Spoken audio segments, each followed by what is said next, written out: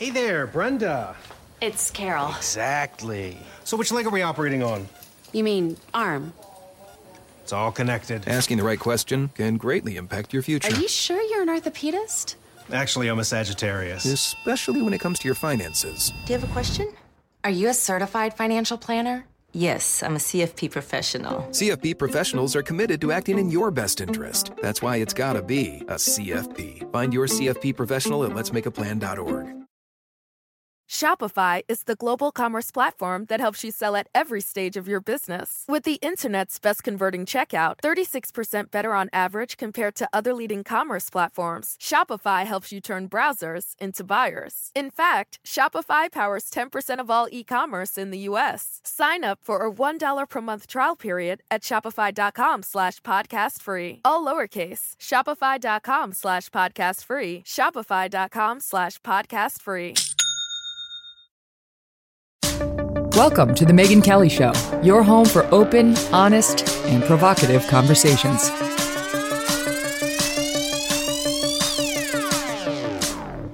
Hey everyone, I'm Megyn Kelly. Welcome to The Megyn Kelly Show. Today we've got Steven Crowder of Louder with Crowder. That is his massive YouTube show that has almost 5 million subscribers.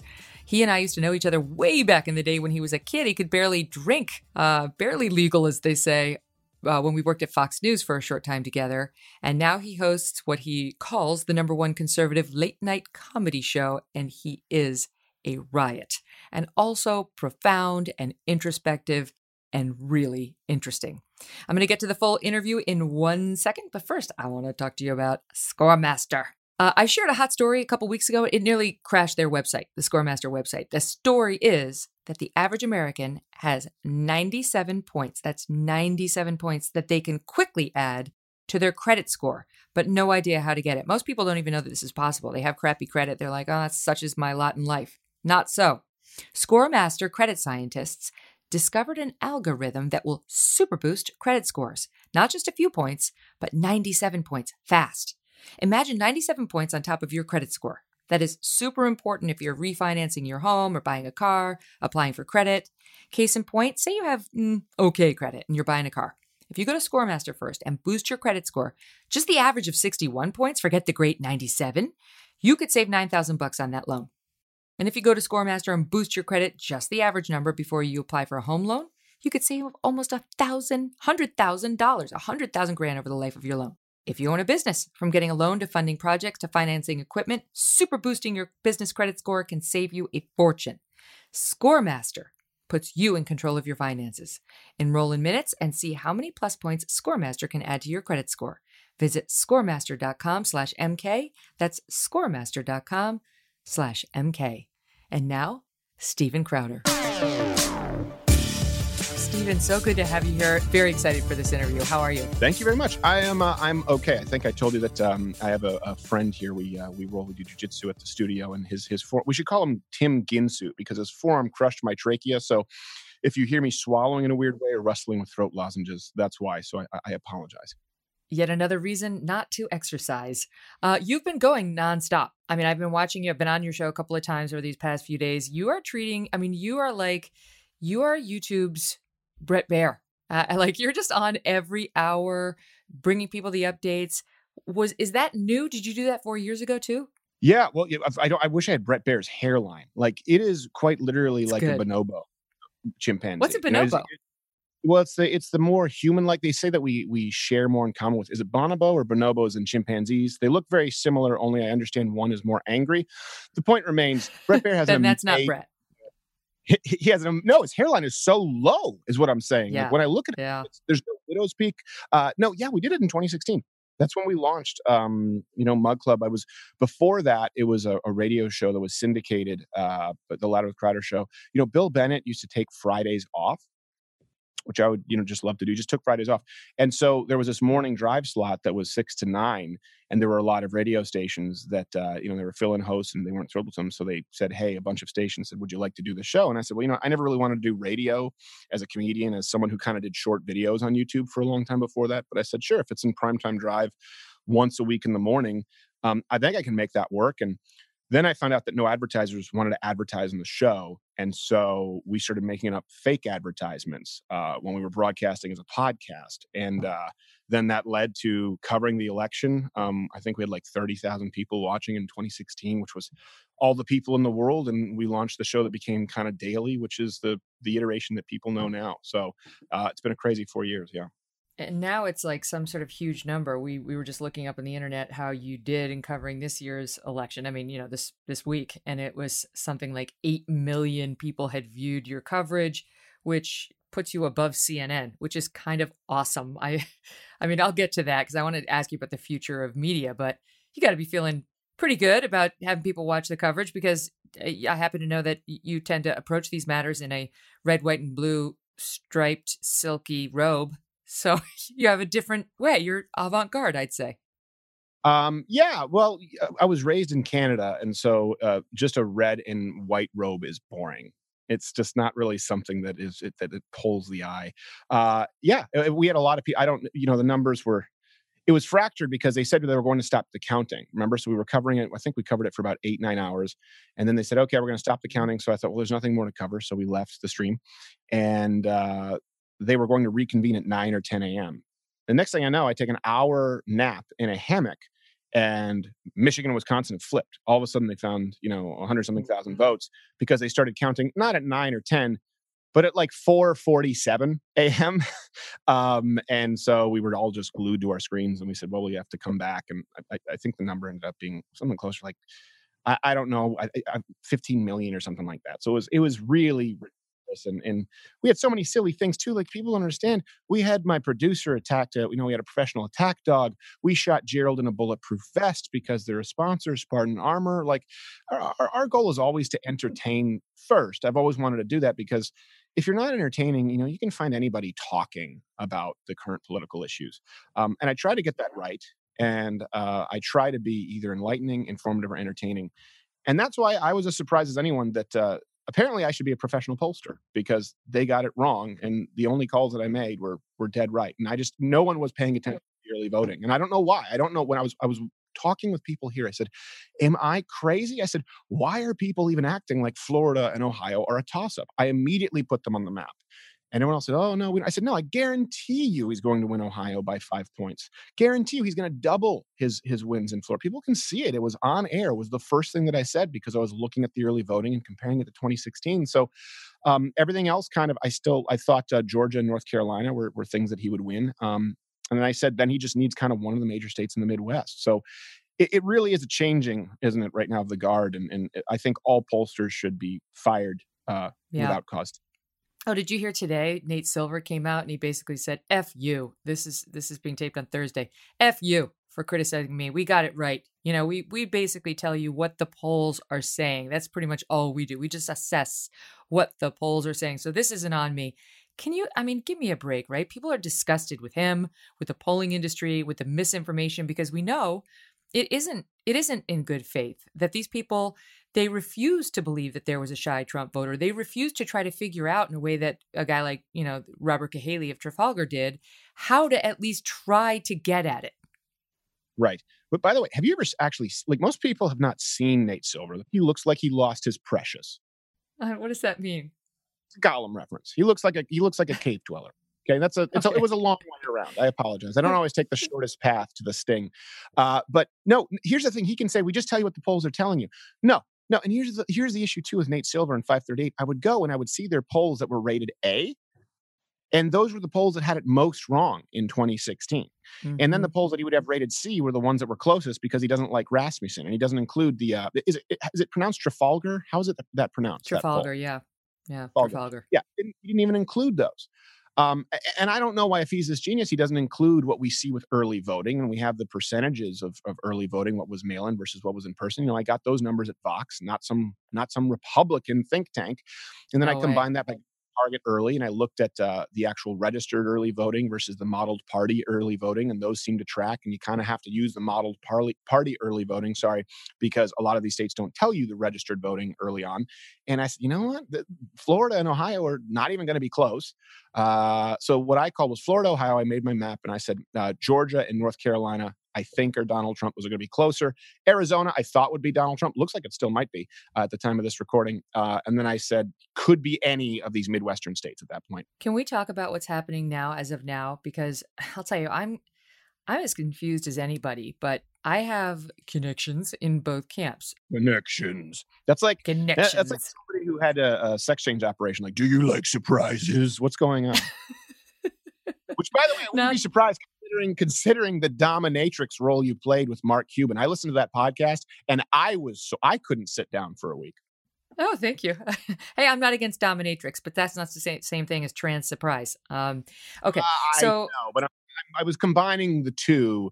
In other words, in the interaction with Mark Cuban, I will tell you this: I thought you did a fantastic job of being respectful, giving Mark Cuban room, but holding his feet to the fire. So, I was nervous to do this because I know that you're tricky. I know that you're quick on your feet, but I thought you did a really good job. Actually, my wife sent it to me. She said, you have to listen to this.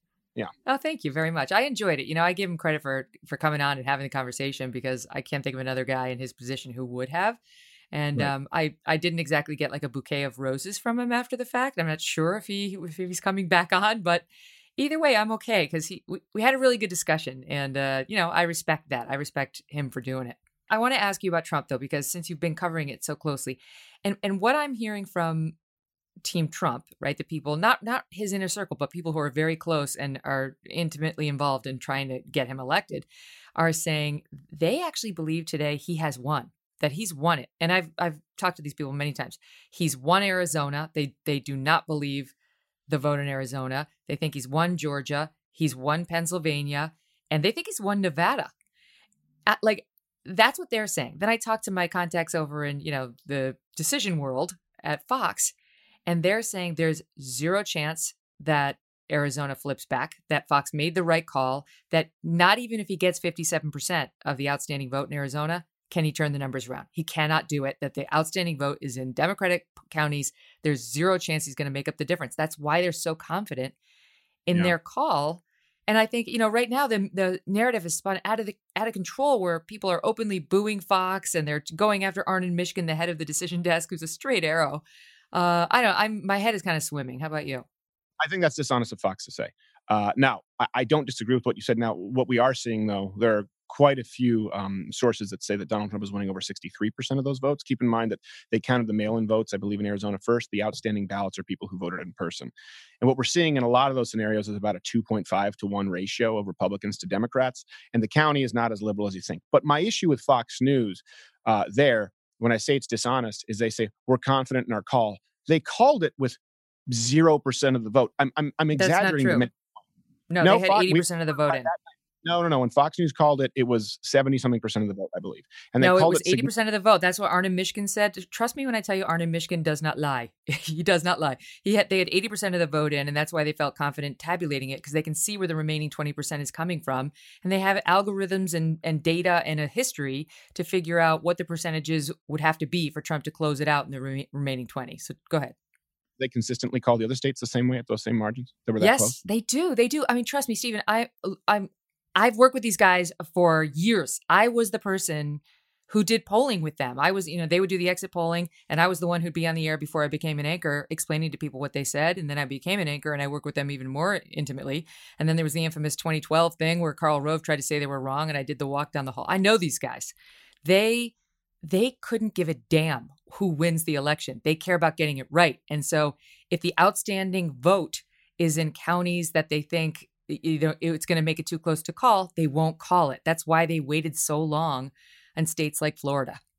Well, they did wait longer in Florida than ABC, that's for sure. However, sorry, not Florida, Arizona. But a lot of places called Arizona long before they've called other states, for example, like Pennsylvania, or if I'm not mistaken, one of the major news channels when we were watching, because it was tough, we were watching CNN mainly, and they were the last to call everything. I think even called Arizona before Ohio. I don't remember who it was who did that, but that did take place. I think you're right about Fox News. They generally want to be right. But I also think that, listen, there's a component to this, and maybe you disagree. Maybe you think there's 0% that this is the case. I think a lot of these networks want to be first. I don't think that's Fox at all. Trust me. Okay. I mean, I've seen it. I've seen the competitive pressure come on them. I mean, mainly from me and Brett out there on election night saying like, where's the call? Where's the call? CNN's called it. NBC's called it. Why aren't we calling it? And we get the slow roll molasses from the decision desk. Like, we're not there yet. We're not there yet. Let me just tell you, I disagree with what you just expressed. I don't think that the truth is governed by consensus of other networks calling it. I think that there could be one place that's right and all of the other places are wrong. And so I don't know with Arizona. I think there's a strong chance that Donald Trump loses Arizona, but from what I'm seeing, there still is a chance that he wins it. I do think it was called early. Yeah, I don't disagree with that. I agree with you that there is still a chance. I just understand that the people who are experts at it, which doesn't include me, are saying I'm wrong. You know, I can see the numbers. I can see why people still have hope. And I am not discrediting them at all. Nate Silver's an expert. Quinnipiac is an isn't. expert. No, he isn't. No, you cannot put Nate Silver. But you're confusing exit polls with predictive polling that happened before. These guys are analyzing actual vote. I'm comparing the idea of deferring to authority, right? The appeal to authority, intellectual fallacy. And all I'm saying is you could be right, you could be wrong, but a lot of people deferred to Nate Silver. A lot of people defer to Monmouth or Emerson or Quinnipiac. These were considered the golden standard of polls. And all I'm saying right now is you could be right, but I am not going to say that Fox News is right in their call. And you know me, I worked for Fox News for 4.5 years. I'm not going to say that they're right because they're experts, because we've seen a lot of people who are experts be wrong. That's all I'm saying. I understand. And I understand. we have a huge pool of data here that really no one else has access to with the kind of show that we do. I think Fox could be right. I don't think they did anything dishonest. I think, though, right now, and what I was saying was dishonest, is when they say we feel confident now in our call, that still doesn't justify the call with 80%. That's all. So my feeling in reaction to that, as somebody who's worked with these guys and done this for a lot of years, is, with respect, that's armchair quarterbacking. You got a lot of people who have no idea what it's like to be on a decision desk and do this for a living, trying to sit in their armchair like, well, I can see the vote myself. And they don't know any of the algorithms or the way this is done or the methodological approach that these guys have tried and tested at midterm elections, at general elections, at primaries, year after year after year. And it's worked. And I've worked with them since 2006 was the first time I was on the air with them. They've never gotten one wrong. Not one. They've been under pressure. They've been told they got it wrong. They've been told they were partisan. They have never had to repeal one. Not once. So I'm not saying that couldn't happen now. I'm smart enough to realize anything could happen.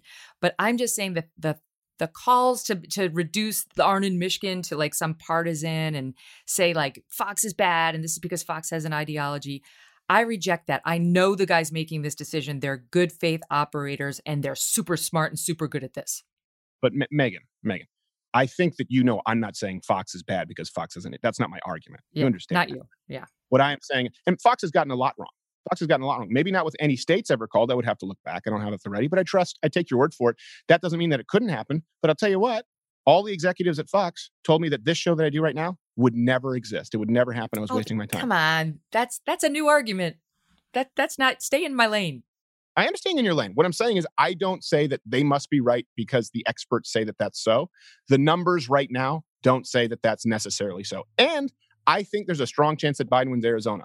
I just think, and I think that you have a little bit, and I want to keep this, of course, friendly. I'm very appreciative to be here, so I don't want you to take this as confrontational. A little bit of a blind spot, because when Americans hear the experts are wrong about. So we can just isolate it to I'm not just saying Fox. that. No, you're building a straw man right now. I'm not saying the experts say, and I don't think you're right at all to compare these guys to Nate Silver.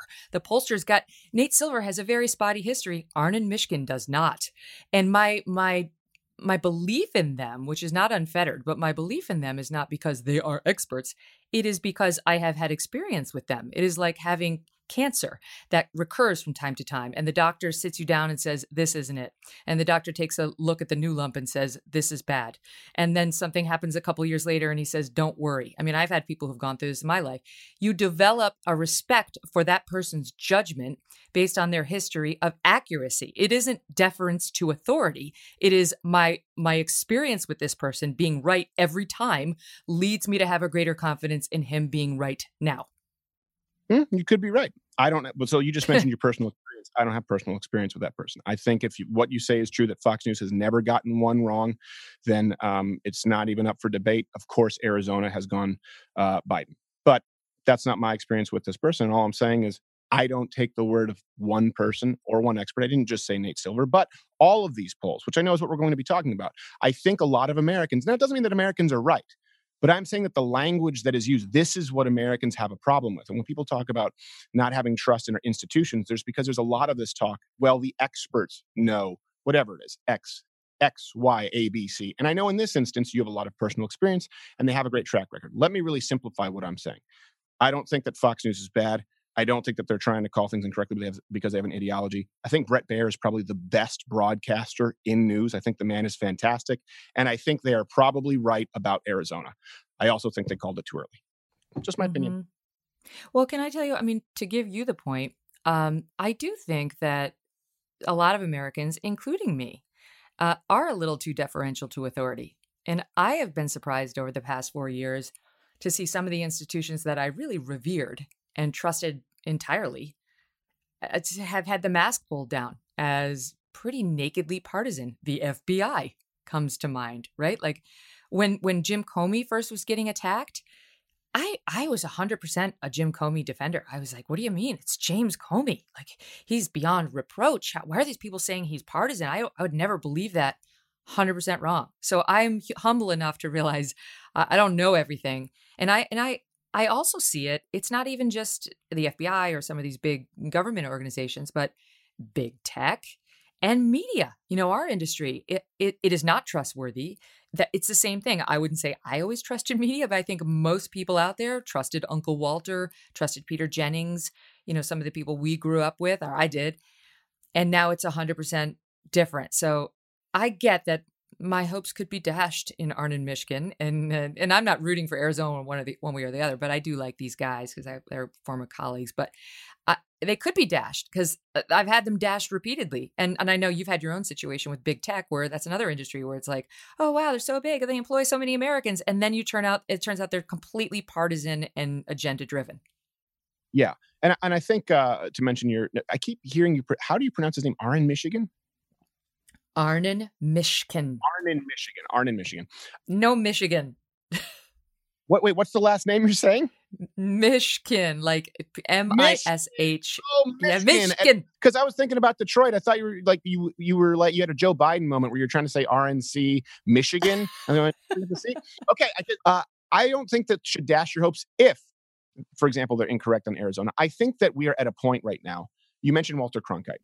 I don't think that Walter Cronkite was an unbiased journalist. I think he was certainly better than what you have now, but he said you basically couldn't be a journalist and not be a liberal. There are quotes from Walter Cronkite. I just think it was hidden from a lot of Americans before we had new media. And so I think the requirement is for everybody out there to aggregate information from both sides. And that's why I think at this point, anyone who claims to be a centrist, they're actually less valuable in your aggregate pool, because I would rather know what Megyn Kelly is saying. What Megyn Kelly is saying. Yes, of course, plug for your show here. But I also would like to know what Rachel Maddow is saying, what Megyn Kelly is saying, what Sean Hannity is saying. I would like to know what Tucker Carlson is saying and what Lawrence O'Donnell is saying. I don't really care what Anderson Cooper is saying because the guy isn't really honest about his point of view. Chris Cuomo thinks that he's my God, an actual journalist. So I think Americans have to do a lot of this work themselves now. Sadly, you're right. They're required. Yeah. And I think that's why I have a lot of Americans upset, because it was trust the experts when it came to the election. And I think that we're seeing a lot of examples of it being rife with not just fraud. People misuse the term election fraud, but also ineptitude. You know, we talked about this on our show. This election, there were over 2.5 million ballots that could potentially be compromised. Now, does that mean that someone was scratching out Donald Trump and putting in Joe Biden? No, but it means ballots that either were sent to addresses where people no longer lived, or there were people who were dead. We found examples in the past of ballots that the signature didn't match, or there was no signature on it whatsoever, or people who voted twice. There are quite a few examples of compromised ballots. And so the media says there's no example of widespread voter fraud.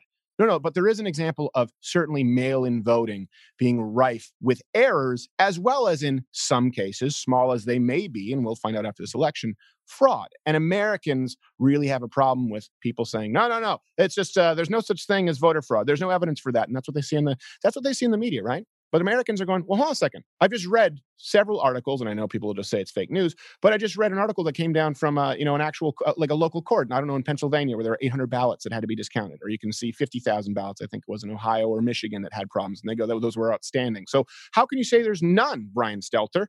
And they just don't follow up. No, they think it's a Republican talking point, and look, it is correct that it would be tough to dismiss a gap of 10,000 or 80,000 votes by trying to find some voter fraud or fraudulently completed ballots. That's a tough hoe, but it's also not true to say that there's no voter fraud, as the mainstream will say, as CNN. They'll just dismiss that out of hand. I mean, Chris Hayes was just going after me and others and Fox News and so on as like, this is just a lie that the right wing puts out there every year. No, we've seen it. We've seen it. And it doesn't mean it has to be hugely widespread, but we've seen enough, we've caught enough to wonder, how deep does it go? And that's a legitimate question to ask when it's a tight race. Sure. And even more when you just consider the post office hasn't turned a profit in 13 years, Megyn Kelly. Can you believe that kind of job security? No. If you have a job where you lost money for 13 years, what I'm saying is, no, I'm not necessarily saying that Nancy Pelosi is doing a spirit cooking seance and changing the ballots with a Sharpie. What I am saying is the post office can't get it there within 10 days, and they can't turn a profit in a decade and a half. I don't really want an election run by effectively the DMV. And that's a valid position for Americans to take. Of course. And the thing that makes me worry about this vote more than anything, as I watch the vote counters, go through each ballot without letting the vote watchers get within 100 yards of them, right? It's like tough to watch from that far away unless you've got some binoculars and you can really zoom in. Right. Is the abject and open hatred for Trump. I mean, he is a singular figure for decades now in American politics in terms of the hatred for him. We've been told by a lot of these Democrats in the media that he's a Hitler-esque figure. So if you're sitting there counting votes and you actually believe that, who's to say you're not going to think that the ends justify the means? And that's why poll watchers at a point like this are more important than ever. Well, who aren't allowed in Detroit, right? Right. And it's like, so what would be the reason not to do it? Just like protect the integrity of the vote. Well, here's the one thing. And you correct me if you disagree with me here, but when they say Donald Trump was trying to erode trust in American institutions, I go, by having people vote in person like they always have, like saying that there are errors with mail-in voting, Donald Trump, when we're talking about transparency all the time, Detroit, we're saying, hey, make sure the poll watchers are there and don't cover up the glass to the polling station with Bristol boards. Okay? How about that? The left is the no, we're going to block them out. You know what? We're going to end all counting, and then we're going to start again in 45 minutes, where Kenosha, for some reason, flips by 15 to 20 points. The same county, by the way, a small county, and we're not going to give you answers, and we're not going to let the poll watchers be in there. Donald Trump is not the one saying, do away with the Electoral College. Donald Trump is not the one saying, do away with the current American electoral system. Donald Trump's not saying any of those things. He's saying, hey, we got to make sure that this process is in the light of day and is honest. I haven't seen Donald Trump try to erode. Is he trying to pack the court? The only institution he's eroded trust in is the media, and I think that it should die, and I will urinate on the ashes gleefully. So I think when you look at Joe Biden, who's saying, oh, no, hold on a second, we want more mail-in voting than ever. We might pack the courts. Well, I don't know. We should do away with the Electoral College, which Kamala Harris has discussed. What? Okay. What do you believe in the United States of America? How are you not trying to erode trust in institutions? And something else, too, that I think a lot of people in the media miss, Megyn. Remember that famous quote, right? The fine people on both sides. And I'm not going where you think I'm going to go here, because obviously Donald Trump's in Trump in Charlottesville. Charlottesville, yes. Where the famous quote was, he said, "Find people on both sides," and no one included the context of him saying, "I'm not saying neo-Nazis and white supremacists who should be condemned totally." So that, of course, is the one story that people tell, and it's true. The media took it out of context. I don't think anyone has condemned white supremacy or neo-Nazis more than Donald Trump, because no one's been asked as much. However, I actually see something beautiful in that quote and a pattern of behavior with Donald Trump that a lot of people miss. And keep in mind, I couldn't stand Donald Trump in 2016. I said that if he's a Republican candidate, we deserve to lose. Those were my words, and I had to eat them because I was wrong. But what Donald Trump said was, I'm not talking about neo-Nazis. Okay, put that on the shelf. Discount that. He goes, but there were people there who wanted to take down these statues, these Confederate statues, and they had a reason to be there. And there were people there who also believed that it was a part of their heritage, and they wanted to keep it up. And there were fine people on both sides. In other words, Donald Trump is saying people who disagree with me can still be fine people. Can you find me any example of Donald Trump calling Joe Biden supporters ugly or deplorable? No, he attacks Joe Biden. He attacks the media. He doesn't, or fat. He doesn't attack the people. Joe Biden, Kamala Harris, Hillary Clinton, they attack half of the American electorate. They attack half of this country. And Donald Trump has pretty consistently, it's like Woody Allen and Annie Hall just ripping up the speeding ticket. I'm sorry, I just have a general problem with authority. He really does seem to have a heart for all Americans, and we have not seen him attack middle America like these other people have. We've seen him attack the media. We've seen him attack Joe Biden. I think that's fair game. But no one talks about that. To me, that's beautiful. I can't stand these asshats who want to tear down anything that's offensive or a monument. But for Donald Trump to say, well, those can also be fine people. They just have disagreements. My experience of Trump, not personal, but just observational, maybe personal too, is that as long as he thinks you like him, he's good with you. Like if he thinks you like him or at least are open-minded to him, he likes you. It's only if he thinks you don't like him that he'll turn on you and he'll say nasty things on Twitter and it'll be offensive and so on and so forth. But I've never heard him go after all Democrat voters, like the people in the middle of the country who he would like to have vote for him, as deplorable, as uniformly racist. Now, he'll rip on the political class. I've heard him do that a lot. But we've seen that this entire 4 years. We've seen it isn't enough to call him racist, xenophobic, and all this stuff. If you support him, you are one too. And one of the things that has struck me this week, Stephen, is as the numbers have been coming in, and even as Joe Biden is looking like he's winning, you still have the pundits on MSNBC and CNN every night crying a tear in their soup, talking about what a racist country this is. It's like, what? I don't get it. Like, even with him losing, we got to listen to these lectures, and you've got people saying, no, wokeism has been defeated. No, it hasn't. It's been dealt a blow at the polls. But wokeism itself wasn't defeated. It won't be defeated. They're too ideologically committed to it, and they'll see an affirmation of their crazy principles no matter what the vote. Yeah, I can only imagine. Where would this election be if we actually had a fair press, if we actually had an unbiased press? I mean, think about this for a second. You had someone go out and tweet what was effectively a typo that added a zero, right? The 128,000 new votes that were found. I believe, was it Michigan? I think it was Michigan, or it was Wisconsin. Yeah, Michigan. Yeah. And Donald Trump said, what is this? And his response, which is a question, what is this, was labeled as misleading. But Twitter never labeled the actual tweet, which was a typo by 100,000 wrong. That wasn't labeled misinformation. Here's something else too. I can't, I'll tell you off air. I'll send you this picture so you can verify it and take my word for it. But there's a reporter at Washington Post, I believe, named Philip Bump. Okay. And a friend of mine sent him a message when that tweet went up. Okay. An update gives Biden 100% of the new votes at 128,000. I'm reading this right now. My friend said, what is going on here? And he said they counted votes in a heavily pro-Biden area. Not complicated. In other words, at this point, we didn't know that it was a typo.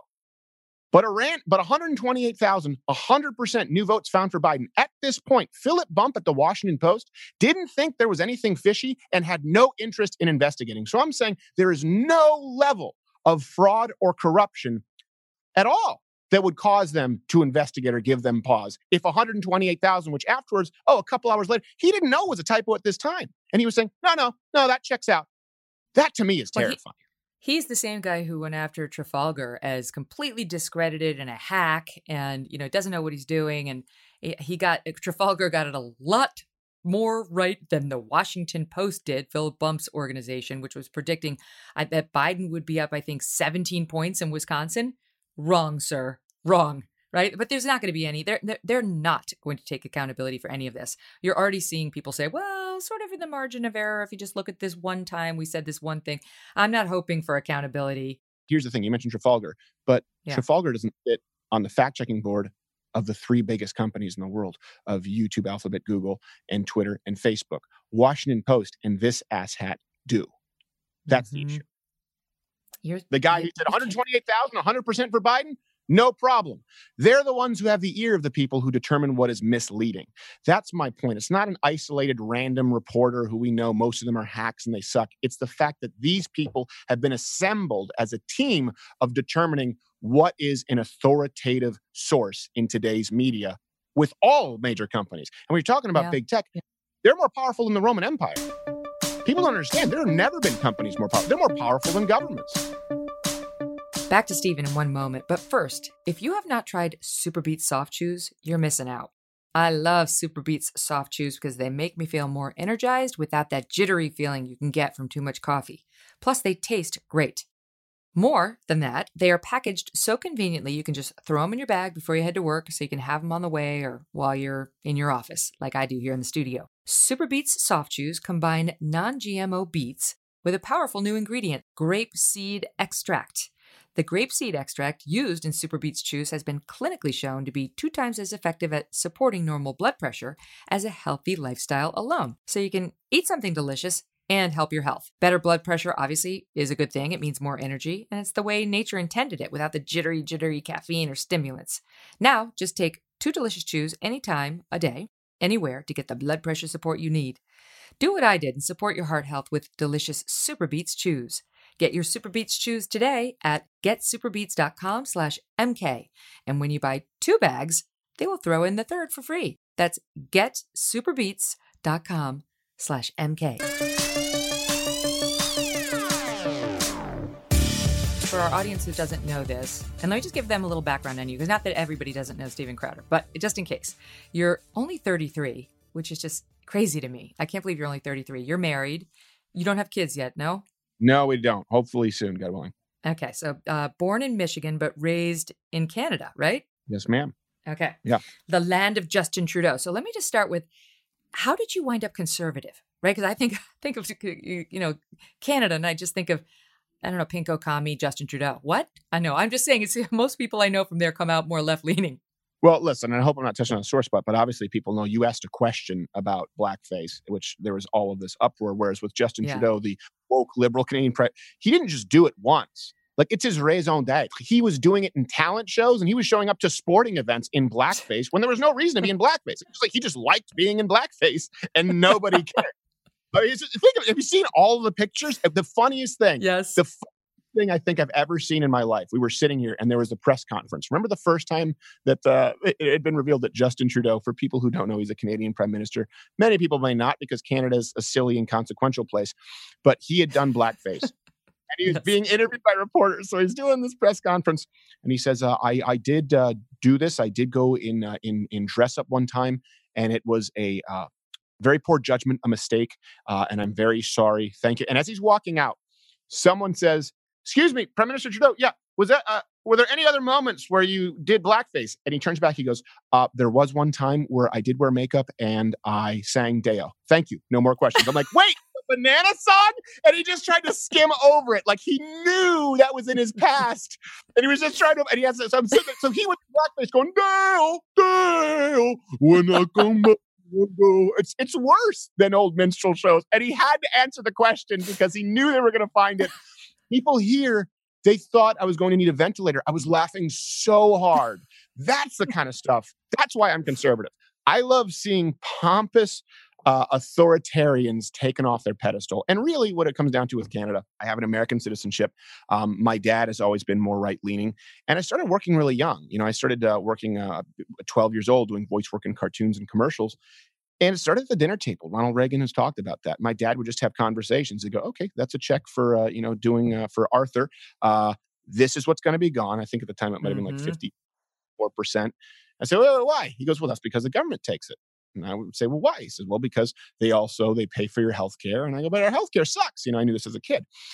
So my dad explained this to me early on. And then, foundationally as a Christian, I'm precluded from supporting anyone in the current Democratic Party as it exists. So that's really all it came down to. And to give you an idea, Canadians, they're all jealous of Americans. Do you know the most popular destination? I was raised in the South Shore of Montreal. So kind of like Brooklyn to Montreal, an area there called the South Shore.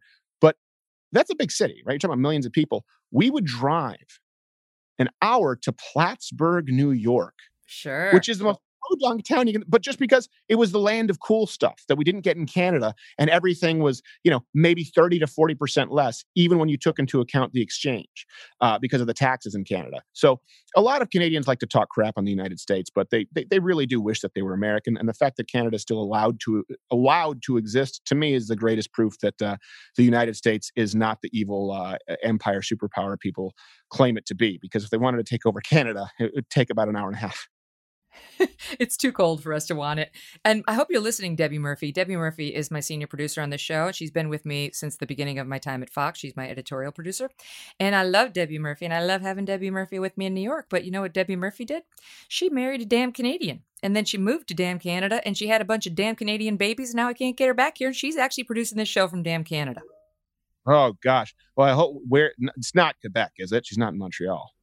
Yeah, Toronto, I think, right? Yeah. I don't know. They all blend together from down here. Toronto's the boring sister, but it's not nearly as socialist and crazy. I mean, Quebec is just a land of strip clubs and socialism. So it's beautiful. On the bright side, I don't have to give her any benefits because she's got all the socialist offerings of the government up there. So you're 33. You were a child voiceover actor. You become conservative, and then the next thing I know, the way I first came to know you was you're 21, I think, and you come to Fox News. Now that's a good break for you, right? A 21-year-old guy. And what I'll tell you what I remember about you, and then you tell me what your experience was. You were hilarious. You were very smart. You were provocateur. You'd go on college campuses and needle people and argue with them, and it was fun to watch. And then you were gone, and I was like, somebody probably felt threatened by him and decided he should no longer be here. But that was complete supposition on my part. I never found out what happened. So how did you get that job, and what was that all about? All right. So is this the portion where we dish like a couple of bitches? I'll do it. Yeah. I've got my Oprah hat on. No. So yeah, I started acting and doing, voice work, but I started doing stand-up in my mid-teens. So I actually got into the Just for Laughs festival in Montreal, which a lot of people would think it's actually harder if you're in Montreal to get into the festival because there are only so many spots. But I got into it when I was about 18. And that took me to Los Angeles and New York to shoot some pilots and some films. And I was always right-leaning. I was always right-leaning. My first manager was black, and he didn't really know that I was conservative until I actually came out and I was doing shows in New York and the Laugh Factory, and back then the Improv was still there. And then I would just get into trouble on sets because I didn't really keep my mouth shut. So what happened was I really sort of became disenchanted with the industry after shooting a film, and I told my parents I believe I was maybe 19 or 20, and I said, "All right, I'm going to stay with you guys. Give me 6 months. I'm going to treat this thing like a full-time job." And it was YouTube. Mm-hmm. And I don't know that someone like me that could come up today. What I did was I direct messaged hundreds of thousands of people asking them to subscribe to my channel. And the first video that ever went semi-viral, which back then was like 20,000 plays, was Crazy Pete's Abortion Barn. And what it was I was reading from Planned Parenthood's website, but like a bad used car salesman, because they were saying, we offer the highest quality healthcare services at most affordable prices. And so I had this character. I was like, we're slashing babies and slashing prices. And it was really distasteful. And everyone was shocked that someone would do this. And then the next video that I uploaded was me as Muhammad. And I was reading from the Quran where he beat his 6-year-old wife, Aisha. And I did like a Three Stooges routine with multiple wives. And that's where I started talking with Andrew Breitbart. Andrew Breitbart was shocked. And he sent me to, you might remember a guy named, was it Ken LaCourte, who was in charge of Fox News? Yeah, Ken LaCourte. He ran .com at Fox. Okay. So this happened, this Islam video, the Quran challenge, I called it. And that got a couple 100,000 plays. And I started getting a lot of death threats. And I spoke with Ken and he said, yeah, well, if you die, have someone call me. It's a story. Click. And I said, okay. That was my introduction to the industry. Then I did this stuff with PJTV. And this was like an online, like all these conservative TV, they call it TV, even though it's actually not on TV. And I was the first person to do like hidden camera stuff before James O'Keefe, even though I was a comedian. I went to Canada, went through the socialized healthcare system. That took me to Fox News. And you know what happened with Fox News? First, my advocate there was Suzanne Scott. All I ever knew was that Roger Ailes find me funny. But I also found out that he thought Norm Macdonald was like the most unfunny person on earth. So I took it kind of as a badge of honor. But Suzanne Scott and Bill Shine were always very nice with me. And Suzanne Scott was really more of my advocate. So I went in there and I did a bunch of shows. And, there was a period of time where they talked about producing a show. But they told me what I wanted to do, what we're doing now, would never work. It would never work, that conservatives didn't really like that kind of show. The closest they could come to would be Red Eye, which was really political commentary with a couple people who might be a little snippy. And then it just got to a point where I didn't really think there was much of a future. And I was depressed. I was really depressed because I was at Fox News and I had a little bit of, I wasn't Megyn Kelly, right? I was at the bottom of the totem pole there. So they were often giving me contracts that were very short. And I was always under this cloud of renewal, and they didn't really know what they wanted to do with me. And that's not their fault. They knew that they didn't really want any other networks to have me because CNN was calling, MSNBC. And then finally I just said, you know what? I just don't really think this is the place for me. And we parted ways. And afterwards, it became more of a scandal because of the way that the media handles it. But I do remember when I met you. I do remember the first time I did your show. It was the BP oil spill, and Kevin Costner had the patent, remember, on some kind of technology to clean up the oil. And I remember I was very nervous because I had a big crush. I was not married at the time. I can say this. And there are people who are pretty. And then there are people, because you also you radiate, you're very kind. It's like looking into the sun, which you can't do for too long. So I had to look away. And then I remember afterwards, I introduced you to a friend of mine who will remain nameless, but Hollywood A-lister by email. But can I say one thing? And I don't want to, you did break my heart after that. And let me tell you why. Okay. After I left Fox News, I did this thing that went viral where I went to Muslim bakeries. And I'd done your show, I think, maybe twice. And Muslim bakeries where I asked them to bake a gay wedding cake. It was a funny thing. They all said no. And then you talked about your show and you said some YouTube producer. And I was like, Megan knows who I am. And so I always wondered why that happened, because I always thought we always had a good rapport.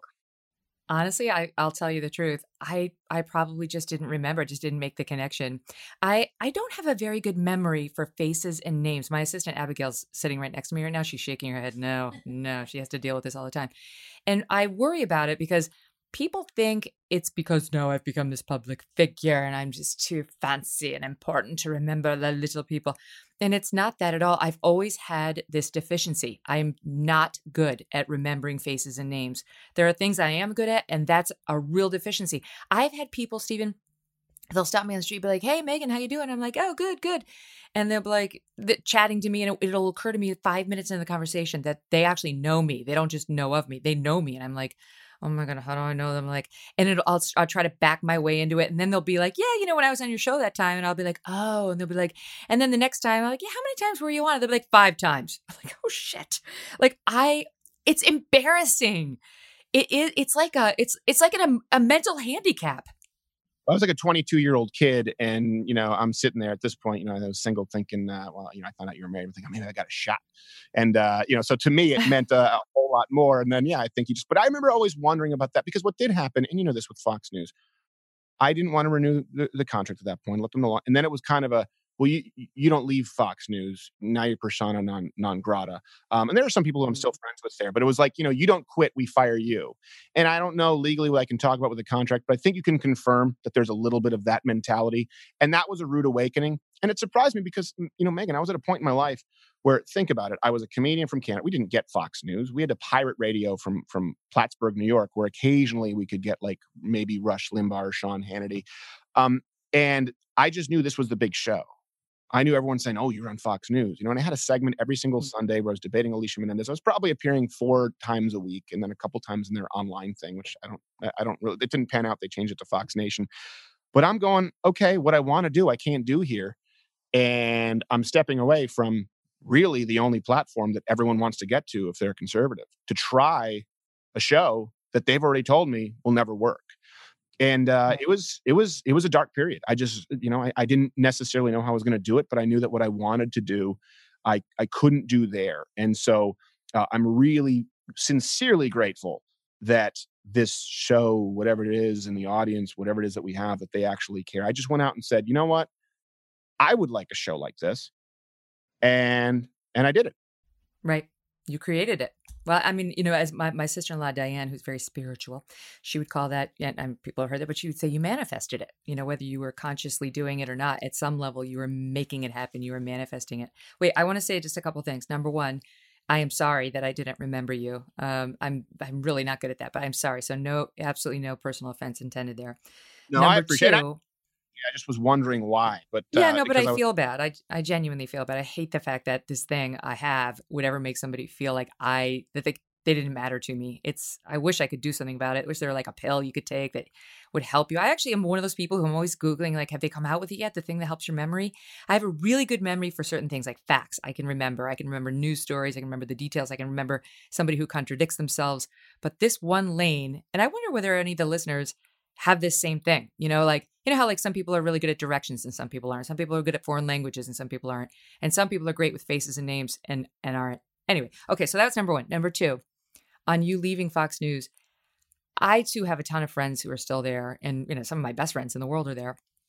But I do think that there is an element, and I say this respectfully, there's an element of cult-like nature to it, because you're either in or you're out.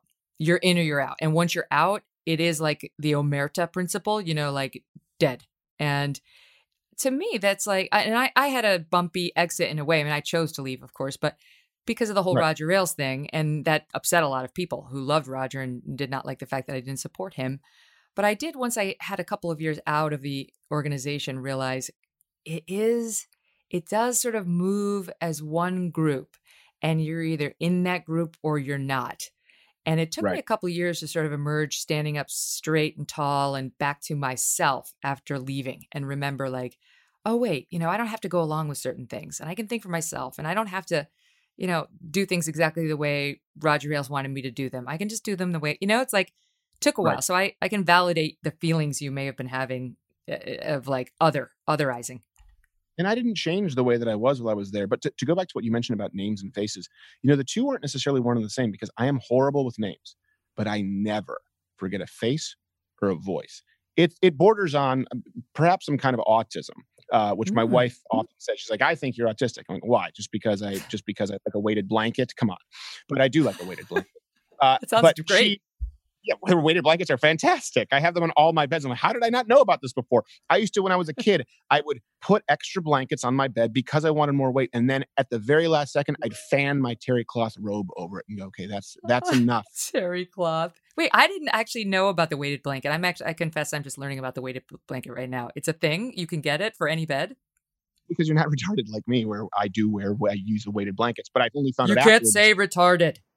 Well, I just did. You're not going to edit this out, are you? Like Dan Crenshaw editing out my favorite jokes ever in his podcast. I can't believe he did it. It drove me nuts. Well, we will not be editing you out. But just as a quick aside, I remember interviewing Bernie Goldberg one time on Fox News, and he used the term midget. And I said, you can't say midget. This is live in the air. And he goes, midget, midget, midget, midget. I'm like, oh. Right. There was no editing in live TV. No, well, okay. Well, thank you. I'm glad you won't. Yeah, no, I don't understand why that is actually an offensive word, because it comes from the Latin. It comes from the Romance. All the Romance languages come from everything Latin. Is offensive. That's why. Well, retard means late. It actually means slow to arrive. And my wife and I have actually volunteered with special needs people. It's a big reason why we're very pro-life. So it's just when people tell us like, you can't say it, I'm like, I have watched mentally retarded people call other people retarded. Like, this is something but you guys wouldn't know because you don't hang around, and they're not offended if you say someone mentally handicapped, which is now offensive as well, specially abled. Anyway, that's beside the point. Do you want to hear the joke that was on Dan Crenshaw's podcast? That guy, that son of a gun.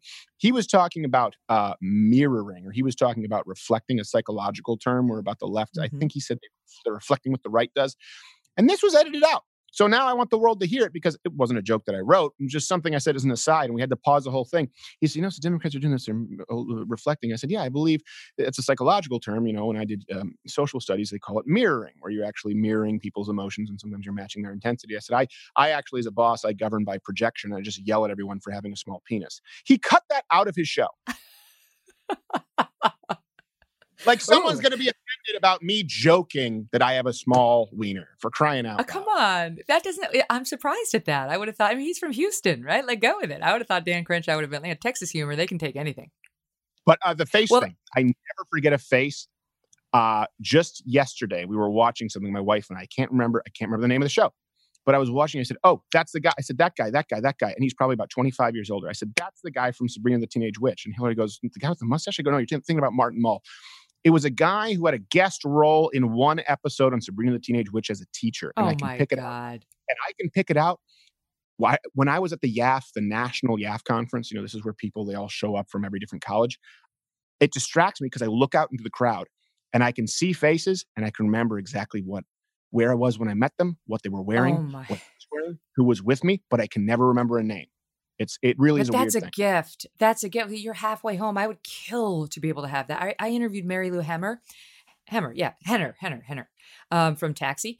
And she's got that thing. They featured her on 60 Minutes a few years ago. She's got that thing. They found, like, I don't know if it's only like 6 people in the United States who have it. You can say, Mary Lou, November 2nd, 1978, and she can tell you what she was wearing that day, what the temperature was, what time the sun set, everything about the day. She's got a photographic memory for every detail of her life on any given day. And I emerged from my interview with her and from the 60 Minutes piece thinking that is much more of a curse than it is a gift. That's also, if it's just her life, that's a narcissist. Like, I know everything about me. Really? How about one other person? I don't have the space. What am I? What am I, retired? I don't remember my stuff.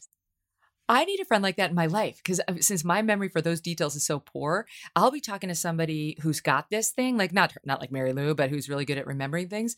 And I'll be like, they'll be telling me a story about, when we were in high school, and I'll be like, and then what'd I do? And then what? Like it's like hearing the story for the first time. I'm worried. I think I might have early Alzheimer's. I don't know what it is. Like, let's not for myself about Alzheimer's because our potential president could have it, and it's no laughing matter. Let's just hope he's still alive so we can find out. I mean, it's unclear. If Joe Biden actually, and I don't think he's going to become president, but if he does, he's definitely not living through the first term. I mean, it was 70-something% of Democrats didn't believe he would make it through his first term. That is a vote of no confidence, madam, if I've ever heard one. Why? Because they think he's going to pass, or because they think Kamala Harris is going to take him out? I've heard that too. I know I think it was 72 or 78% of Democrats said they didn't think he would serve his entire first term. So yeah, they either think that he could, I don't know, maybe someone will turn on a microwave and he'll piss his pants, forget who he was for a second with the plate in his head that acts up. Or maybe they think Kamala Harris will take him out. I didn't see that subset of the polling questions, but a majority of Democrats don't believe he'll make it through his first term. And I tend to agree. I mean, these are, listen, obviously, these are the conversations people are having. They're worried about his health and one way or the other. And they wonder whether this is all set up by the Democrats to get her into the presidential seat as soon as possible. Because, he does seem, as Crystal Ball said the other day, not at the apex of his authority or what was the second word? Power, or I don't know, mental acuity. He's a demented old circus monkey. Let's go with that. I think that's an apt description. Okay. All right. Let me ask you about your approach to these subjects. Because when I see your YouTube show, which has got over 4 million followers, it's huge. That's just on any given day, never mind, election. You really have no third rails. I mean, you mentioned some of them. Like, I like to think I don't have as many, I guess, as the average person. But man, you make me look like an uptight Pollyanna. I can't believe you've been doing the Prophet Muhammad stuff. I mean, I will tell you, that scares me. I support your right to do it. And I secretly admire your willingness because it is free speech. We're told by sort of radical Islam that if you even talk about Prophet Muhammad, God forbid, depict Prophet Muhammad, you could be killed. And you not only did the skit you just talked about, but I saw one where you were pretending to be Bob Ross, the painter, and you were painting the Prophet Muhammad, and it was not a laudatory presentation.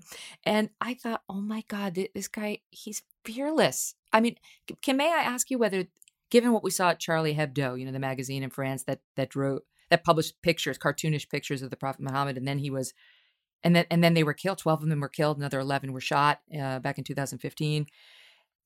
Does it give you any pause? Are you afraid at all? No. Listen, I am not fearless. Anyone here will tell you that I'm neurotic and I'm very, very fearful. I was bullied as a kid. I get so nervous before every single show that I do here in the studio, and every single live show. There's always a moment right before where the lights go on and I go, why am I doing this? And I'm just this far. You can't see, but I'm putting my finger and my thumb together. I'm just this close to walking off. And I go, why do I do this?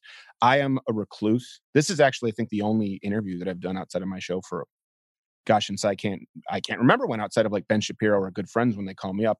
I'm a private person. I don't like fame, but I do feel compelled to at least be authentic and speak truth. And listen, if someone says that you can't paint Muhammad, yeah, I can.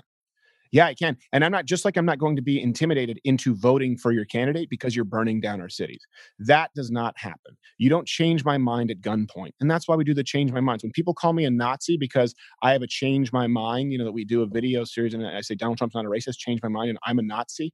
But someone wants to actually support a religion that will behead me for simply painting a prophet. And by the way, one thing too, people need to understand, the show is a PG-13. Okay. And that's one thing too. When I was doing stand-up comedy, one of the biggest arguments I'd ever gotten into at Fox News was with Amy Schumer, because I wrote a column on abstinence. And she was furious because she thought it was judgmental. And I was saying, that's more taboo. me talking about not having sex until I'm married. That offends people. Comedians can do anything. They can talk about any depraved sex acts and, like let's take Amy Schumer for an example, talking about blowing guys at truck stops, all this stuff. And then all of a sudden I paint Muhammad and that's more offensive. Listen, there's nothing vulgar about it. It's just that we are told we can't do it. And I don't do it to be a provocateur. I did it because for people who haven't watched it, the sketch was Bob Ross doing it as an homage to the beautiful religion that is Islam, blissfully unaware that he was committing blasphemy, and my producer was watching it horrified. That's the joke. It was funny. It's still funny, and I don't apologize for it. But of course, I'm always scared when I make those decisions. I'm not only on the ISIS kill list. I'm on like the top 25, the frequent flyer list. I'm the Delta Platinum of ISIS kill. And you know what? Thank God I live in America. If I were in Canada, I'd be concerned because I could be jailed, and I have a friend right now who is before a human rights tribunal for a joke in Canada. So to me, this is the only place in the world where freedom of speech actually exists. People go, what do you mean? And I say, I mean just that. It's the only place in the world where we have freedom of speech. It's absolute and it's enshrined in our Constitution. And if that means that I have to paint a few prophets, so be it. Now it scares me. I'm friends with Ayaan Hirsi Ali, and she was helping make this Dutch filmmaker make a film about Islam that was not complimentary, and Theo van Gogh, and he wound up with a fatwa, like an order for his death, stabbed into his chest with a knife and was killed. And she's had a fatwa against her now for being critical of Islam and walks around with security all the time. It is scary. I mean, that's next level scary. It's one thing to thumb your nose at cancel culture, but it is a free speech principle. I mean, it isn't, I would say, something I would do. I just don't want to mess with people's religions in general. But you're a comedian, and comedians, they get paid to think there's no sacred cows. Back to Stephen in 1 second. But first, Black Rifle Coffee Company CEO and founder Evan Hafer started over after 20 years in the U.S. Army as an infantryman, Special Forces soldier, and CIA contractor. See, Evan founded Black Rifle Coffee Company in 2014, along with his buddy, Army Ranger Matt Best, as the combination of two passions, developing premium fresh roasted coffee and honoring and supporting those who serve on the front lines. Black Rifle Coffee Company has donated over 45,000 pounds of coffee, or over 1 million cups of coffee to soldiers deployed overseas and law enforcement officers, wildland firefighters on the West Coast, and so on. For every coffee purchase you make, throughout the month of November, Black Rifle Coffee will send a bag of our limited edition holiday roast to a service member currently deployed overseas. Yay, love that. To be delivered by Christmas morning. Oh, this is great. The coffee is great. This is a good opportunity to help yourself and someone else. Being founded and operated by veterans, the team at BRCC knows what a quality cup of coffee means to active duty troops spending the holidays away. So help them out and help yourself out. If you want to support the cause, go to blackriflecoffee.com/MK today. And check out the freshest coffee in America. The team has spent thousands of hours tasting, sourcing, and perfecting coffee from all over the world. BlackRifleCoffee.com/MK gets you 20% off coffee, apparel, and gear, as well as 20% off your first month of the coffee club. I love the change my mind thing. So you go on college campuses, and I like the name of it. It just changed my mind. It's not like, screw you, you're stupid. It's like, I believe this, change my mind. And they do. They don't change your mind, but they do come over to you and they'll talk to you. And here's, we pulled one because we did one not too long ago on Amy Coney Barrett.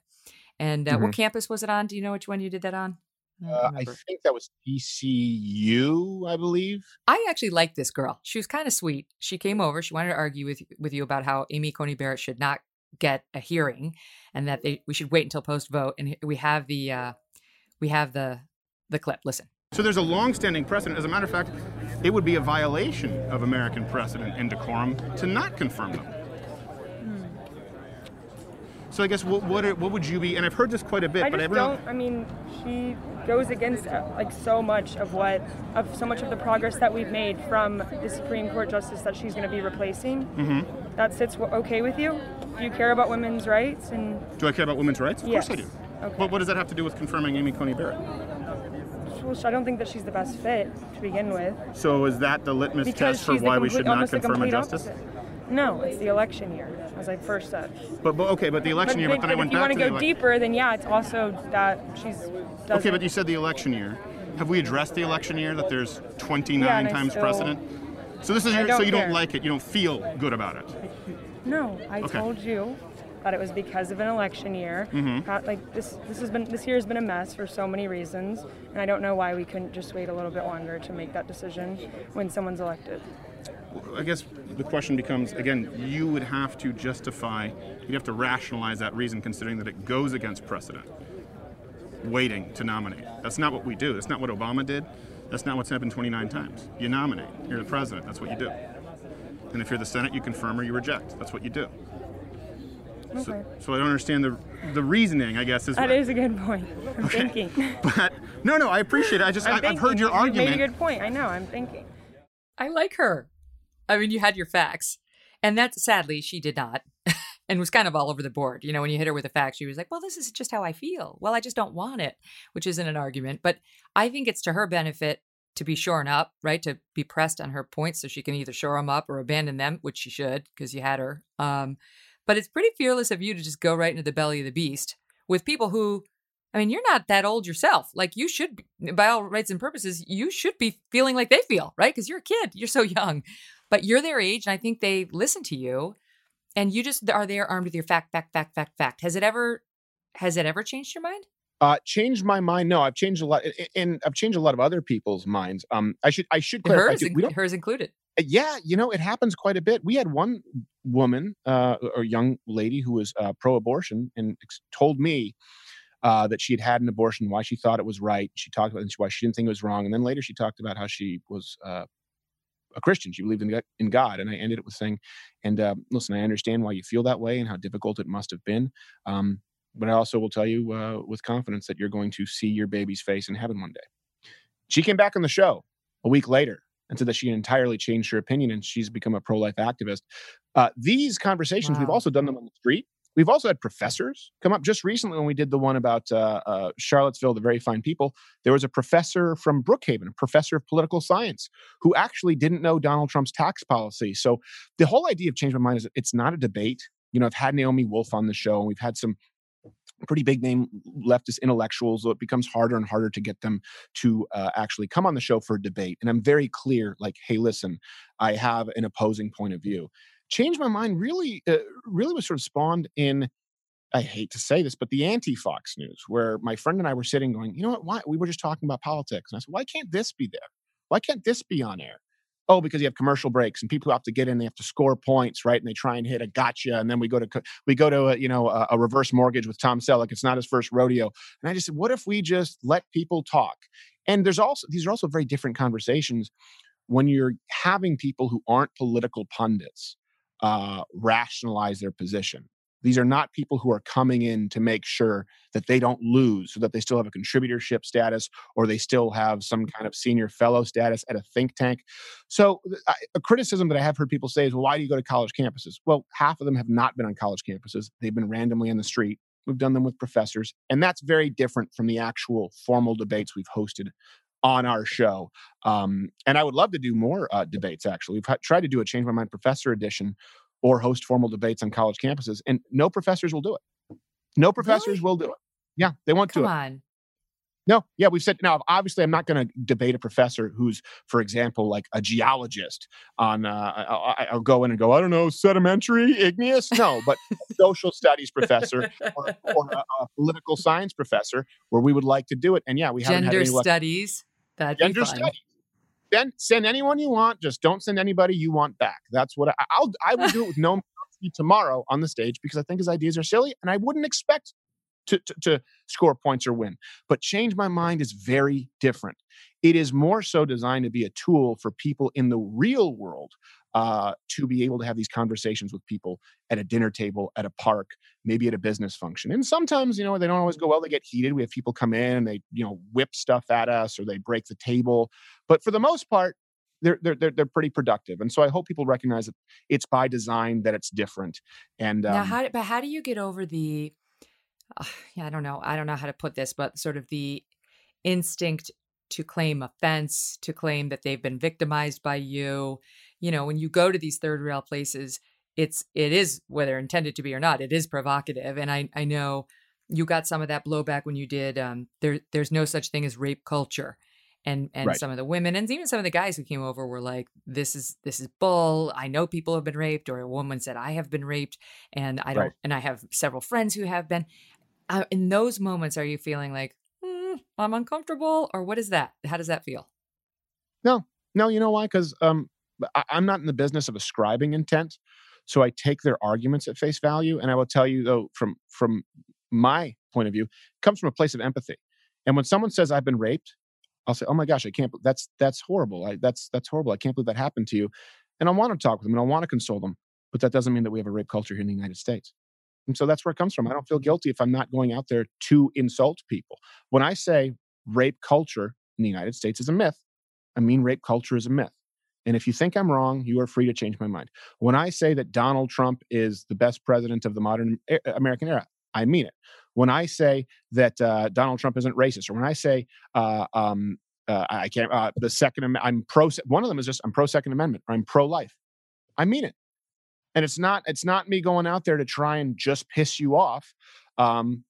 You're welcome to change my mind. And the idea is we don't learn the Socratic method. Oh, no. Now that's considered insensitive. They're actually objecting to that in some universities. Now that's what we used in law school. I mean, they walk you down the path of your own logic until you slam, head first into the brick wall of logic and realize you've failed. And then like a mouse in a maze, you have to back up and try another lane. And then finally at the end, you get the cheese if you're smart enough to figure it out. But that's how you learn logical reasoning. It's insane to me that they're trying to get rid of the Socratic method because the snowflakes, it makes them feel bad when they hit the wall. Well, try harder. I know. We'll upload one. I did this video where I was asking people about the Charlottesville, fine people on both sides, and none of them had heard that Donald Trump condemned neo-Nazis and white supremacists. When I showed them that clip, they said, well, it still doesn't change my mind.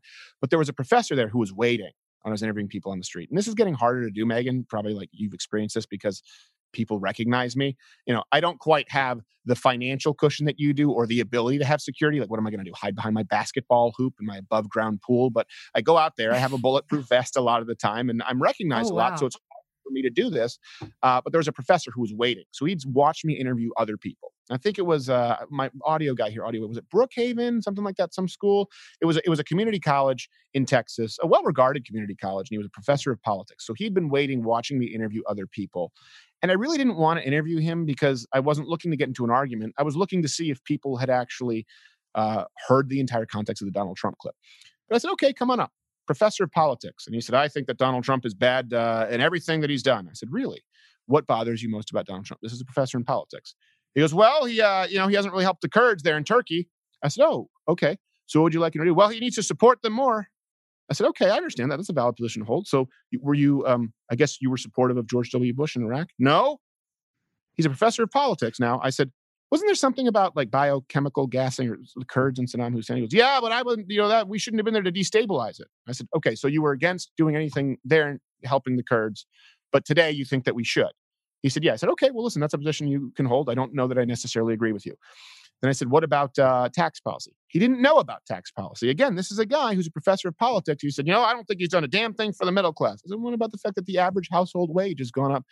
Lowest number that you'll hear cited, $4,000 up to $5,000 in the 3.5 years. He goes, well, I didn't know that.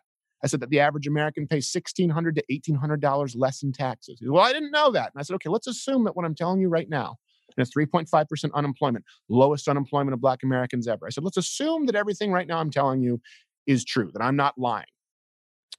What would you say to that? And he goes, well, those would be some good points.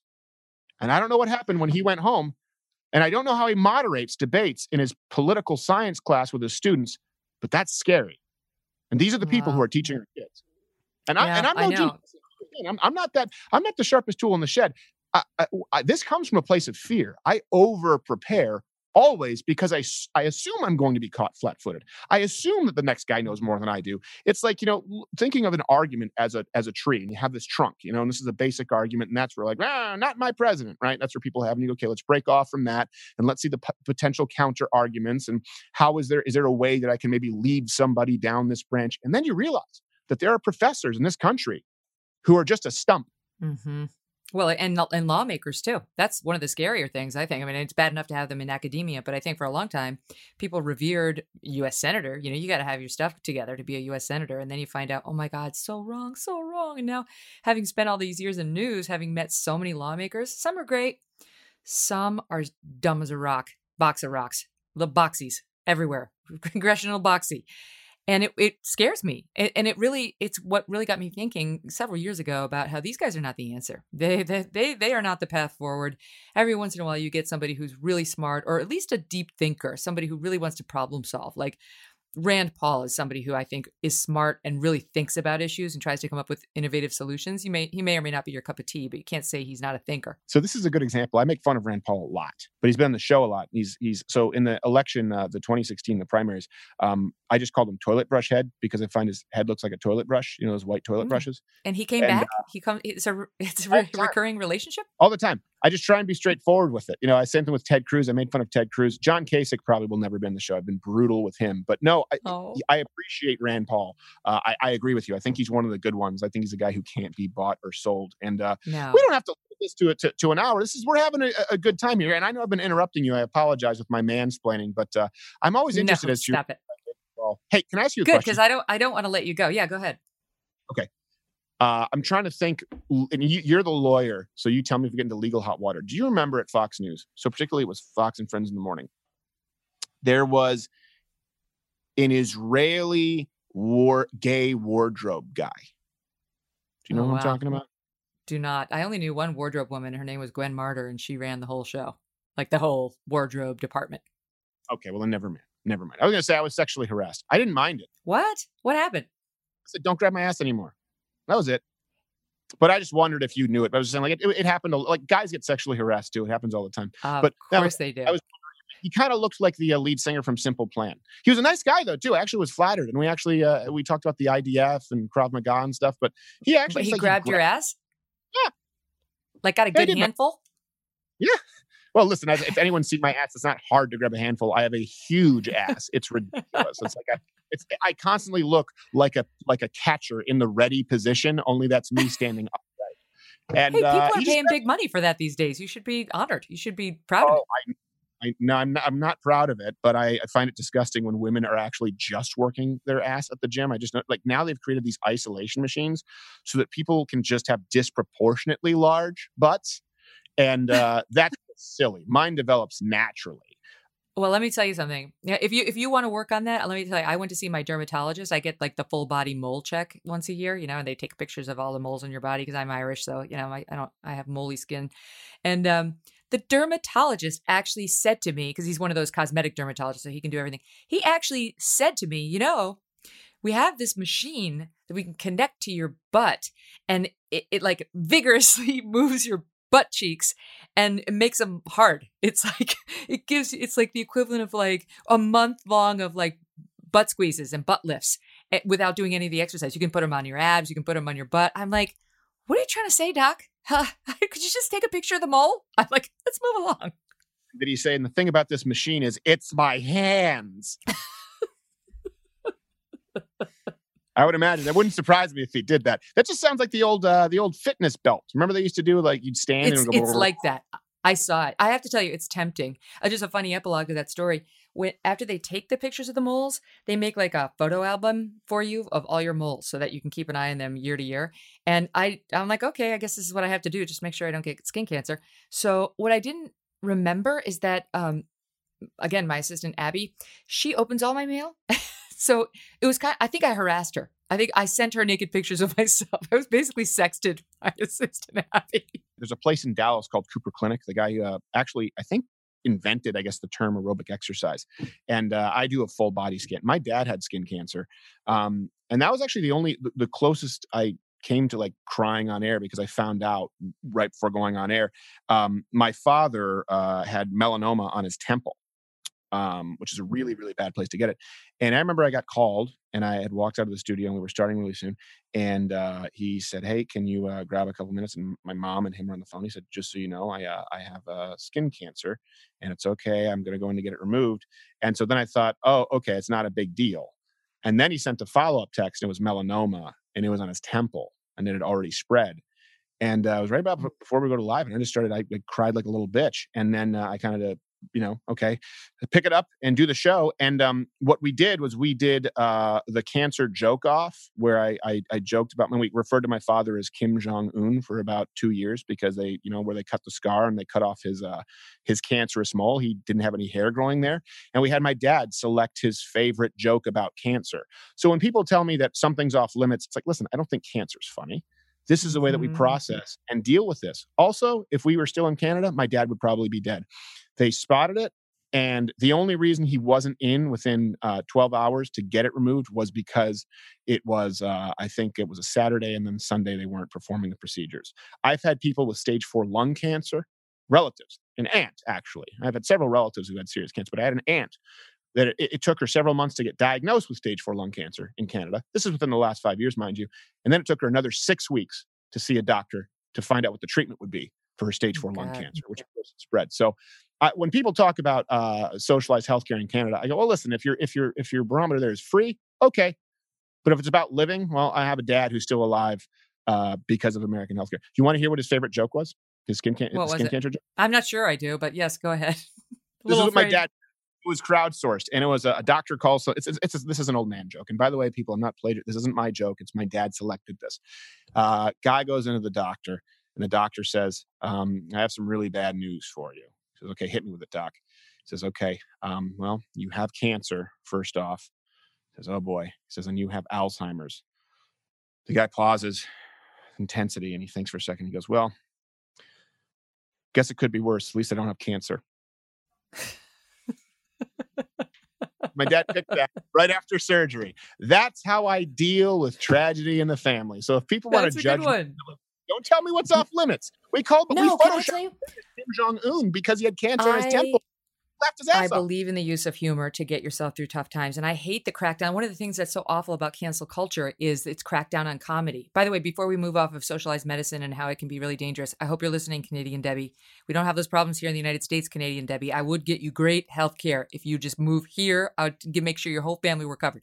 Okay. But anyway, I can't stand it. You go to like the Comedy Cellar here in New York, and it's like, I try to think of the cleaned up version of these guys' routines, and I want to cry in my soup. It's like, I don't get how we've gotten to this place where everything has to be offensive. You can't joke about, and you can't make it as a comedian anymore. And even the ones who are paid to entertain us on late night television, they don't even want to try to make us laugh. They just want to go political. I mean, all they want to do is sort of, politics in our face. I just feel like what we're doing to each other is insane.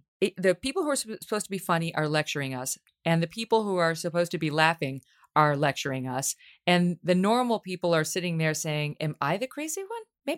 Maybe I am just offensive in everything I do.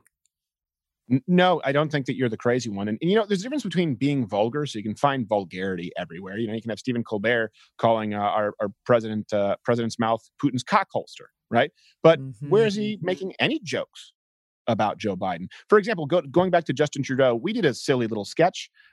People got really mad where I was as Justin Trudeau. And by the way, my Justin Trudeau costume, it's literally just a giant vagina costume. That's all it is. That's Prime Minister Justin Trudeau. Is a suit and then a vagina costume with a Canadian flag pin. It's an ongoing character. On behalf of all vaginas, I object. Yes, well, listen, I would object as well. I wouldn't want to count him amongst them, but there it is.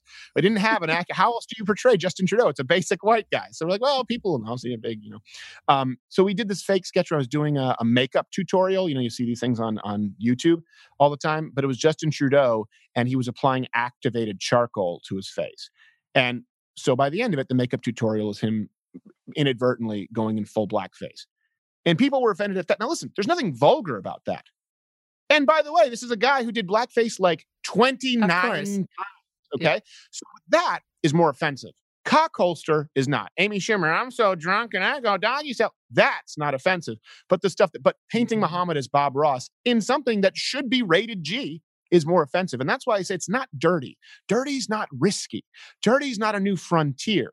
There are third rails, and that's what bothers me. The third rails are opinions that you are not allowed to express. And so people are often surprised where they go, oh, I can't let my kid watch your show. I go, really? Why not? Well, you do some stuff. I go, what was it? The activated charcoal, the blackface? They go, oh, that's a rough one. I go, your kid can see that. Is it the Bob Ross, Muhammad? Now, there are some things that kids shouldn't see, but the truth is it's actually more family friendly but it offends far more people. Amy Schumer didn't have NBC Universal Vox try to get them erased from the biggest online platform in American history. That didn't happen with Stephen Colbert because they're pretenders. They're pretending as though they're being edgy. And really what they're just doing is they're looking for their audience of trained seals to clap for what's funny. When we go and we do a show, until this year, we do the Halloween Spooktacular. We do 2 live shows a year, right? And often they'll want me to go and speak at a podium, and we'll have a rider and they'll be like, what, a smoke machine? What do you need this for? And a laser light show, because it's an actual, like it's a comedy show and it's almost a rock show. We have like music. We really try and make it fun, have a party on campus. But we don't have someone with an applause sign.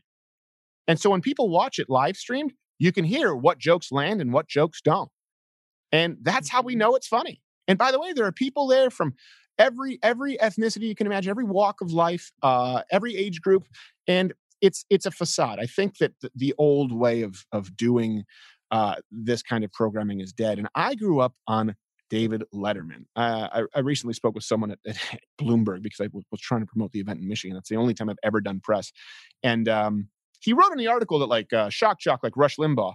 I specifically told him, I said, I didn't grow up with Rush Limbaugh because we didn't have him in Canada. I said, I grew up idolizing people like David Letterman.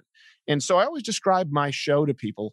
Everyone at Fox News was there like, oh, we need a conservative daily show. We need a conservative daily show. I said, no, we don't. We just need any show that's actually entertaining from someone who happens to be conservative. My show would be most comparable to David Letterman meets like mid-era Howard Stern meets John Stossel. That's how I would describe it to me. I like that. Those people I admired growing up. I loved John Stossel. Stossel is he's one of my favorites. I'll give you, so we know him and his wife pretty well, and they live not far from us in New York. And I'll tell you one funny story about Stossel. He, after the birth of one of my kids, he came by my desk and gave my assistant, again, Abby, all these bottles and like pacifiers and stuff. I'm like, oh, that's nice. You know, I came out, I'm like, what's this? She goes, oh, it's from Stossel. I'm like, oh, that's sweet. So I see him later. I'm like, hey, thanks for all the baby stuff. And he's like, oh yeah, you're welcome. He's like, it's a bunch of stuff they say causes cancer, but we don't think it does. We did a segment and, you know, take care. I'm like, for God's sake. He's saying like you were a child, like it's a bunch of toys that some people say cause cancer. Even with that, I'm going to hand you this gift bag. He wasn't even going to tell me. He wasn't even going to tell me or tell Abby. Abby didn't know. I was going to give it to all my kids, like, you know, completely unknowingly. I love the guy. Great. California 45 warning that was on there on the little sticker. We just recently asked him to be on the show a few times, and you know what we got? An answer. I think it was for the election stream. No. That was it. So him. Can I tell you? All right, so that reminds me of another thing. You'll go over to their house for dinner. His wife is a brilliant New York City psychiatrist. She's very successful. And the two of them together are like a comedy routine because she's very open and honest about his behavior. And he's like constantly like kind of offended. And we'll be sitting at their house for dinner. And you know how like when somebody comes over for dinner and you're kind of ready for the dinner to end and you kind of try to wind it up politely? Not Stossel. You'll be in the middle of the dinner and he'll say, I'm going upstairs and I'm going to bed now because I'm tired. Thank you for being here. That's it. He's gone. And now my husband Doug and I call it the Stossel. Like, we got Stosseled. Oh my God. Like the night's over before you had no warning. But can I tell you now, I love it. It's amazing. Oh, yeah. You can just be totally honest. Like, I'll do it in a different way. I won't really kick people out of the house, but I'll say, somebody will be like, oh, really missed you at the book club. And I'll say, I would have been there, but I didn't want to. It's very liberating. Right. Oh, it absolutely is. Yeah. And that's with most things. Most of the time, I'd rather just either be home with my wife or alone. That's it. When people like, if I had, this is what people understand. When I was sitting on our porch, like a small cottage on the lake in Michigan, where we go in the summer, and I was having a cigar and I was reading a book, I said, if I were the world's first trillionaire, this is what I'd be doing. And I think that's also what's sort of put me in this position where, listen, there's really nothing anyone can. First off, people don't have anything on me, like the whole Me Too thing. No, never. I'll tell you right now, never sexually harassed anyone in my life. Never had any kind of extramarital affair. Period. Doesn't exist. People, if you find nude pictures, probably me when I was on the road. My wife and I like to have a good time. No one has any dirt on me. There's nothing that anyone can offer me that I'll say. Well, they don't need that. They don't need that. They come after you for your segments on the air, right? That was when you got defunded. We know about this in media as Admageddon, when YouTube slapped your hand and took away your ability to make money off of your YouTube show. by demonetizing your show. Basically, they said, all right, you can stay on YouTube. You've gotten in trouble. You can stay on YouTube, but you can't have ads to support you, to support the show. And that was in response to, just so the viewers understand, the listeners, you had a fight with this guy, Carlos Maza of Vox, where he said he felt harassed because you had called him some derogatory words for gays. And YouTube at first said, we don't see anything problematic. And then they bowed. But he had been given it to you, had he not? Yeah, well, don't forget Mexican. They listed Mexican as a pejorative. That was something that was listed actually in articles, and he referred to him as that, quote, gay Mexican. Okay. So keep in mind, no, it wasn't just this guy who you're mentioning, Carlos Maza. He happened to host some Vox shows, but we've criticized Vox, right? And again, we're picking a fight with someone far bigger than us. Vox, NBC Universal. That's one of the biggest media conglomerates in the world. And we would criticize their videos. In some of them, he happened to be the one delivering it. And so there were a series of videos criticizing Vox. A lot of them involved him because it kind of made him their go-to for a while. And a lot of them not. And also we made the same exact kinds of videos criticizing Samantha Bee, Trevor Noah, Stephen Colbert, Jimmy Kimmel. So it's not like it was unique. And people say, oh, there's some ad hominem. Sure. Yeah, but it wasn't targeted harassing and bullying. And so even YouTube, what happened there was even YouTube had to say, Susan Wojcicki, the CEO, and this has never happened before, said, well, we looked at the content, and the reason why is because when you look at a 15-minute video, and if I happen to toss in an aside where I make fun of the presenter, which is what I do. I mean, I think I've teased you and I've teased myself in this show, but that's not the context of this show. That's not the entirety of the content of this show. YouTube had to say these videos were clearly transformative, where Stephen was criticizing the ideas and presenting sources, against Vox. And so they said we didn't violate any policies. But they had to appease a social justice leftist mob, and so they just demonetized us, which was totally unprecedented. And I'll tell you what, when that phone call happened, when they called me, it was some people at YouTube. I've never spoken with Susan Wojcicki, but some people at YouTube called and they were reading this prefab statement. And it sounded like they were about to say, and we're removing your channel. And I thought I might be having a heart attack. The room started spinning. Because I'd already spoken with YouTube for a very long time, by the way, and knew that I was well within the bounds, what was considered allowable content on YouTube. I've never tried to run afoul of that. That's never been my goal. I just want to know what the rules are. And I thought, oh no, they're going to do this because of the mob.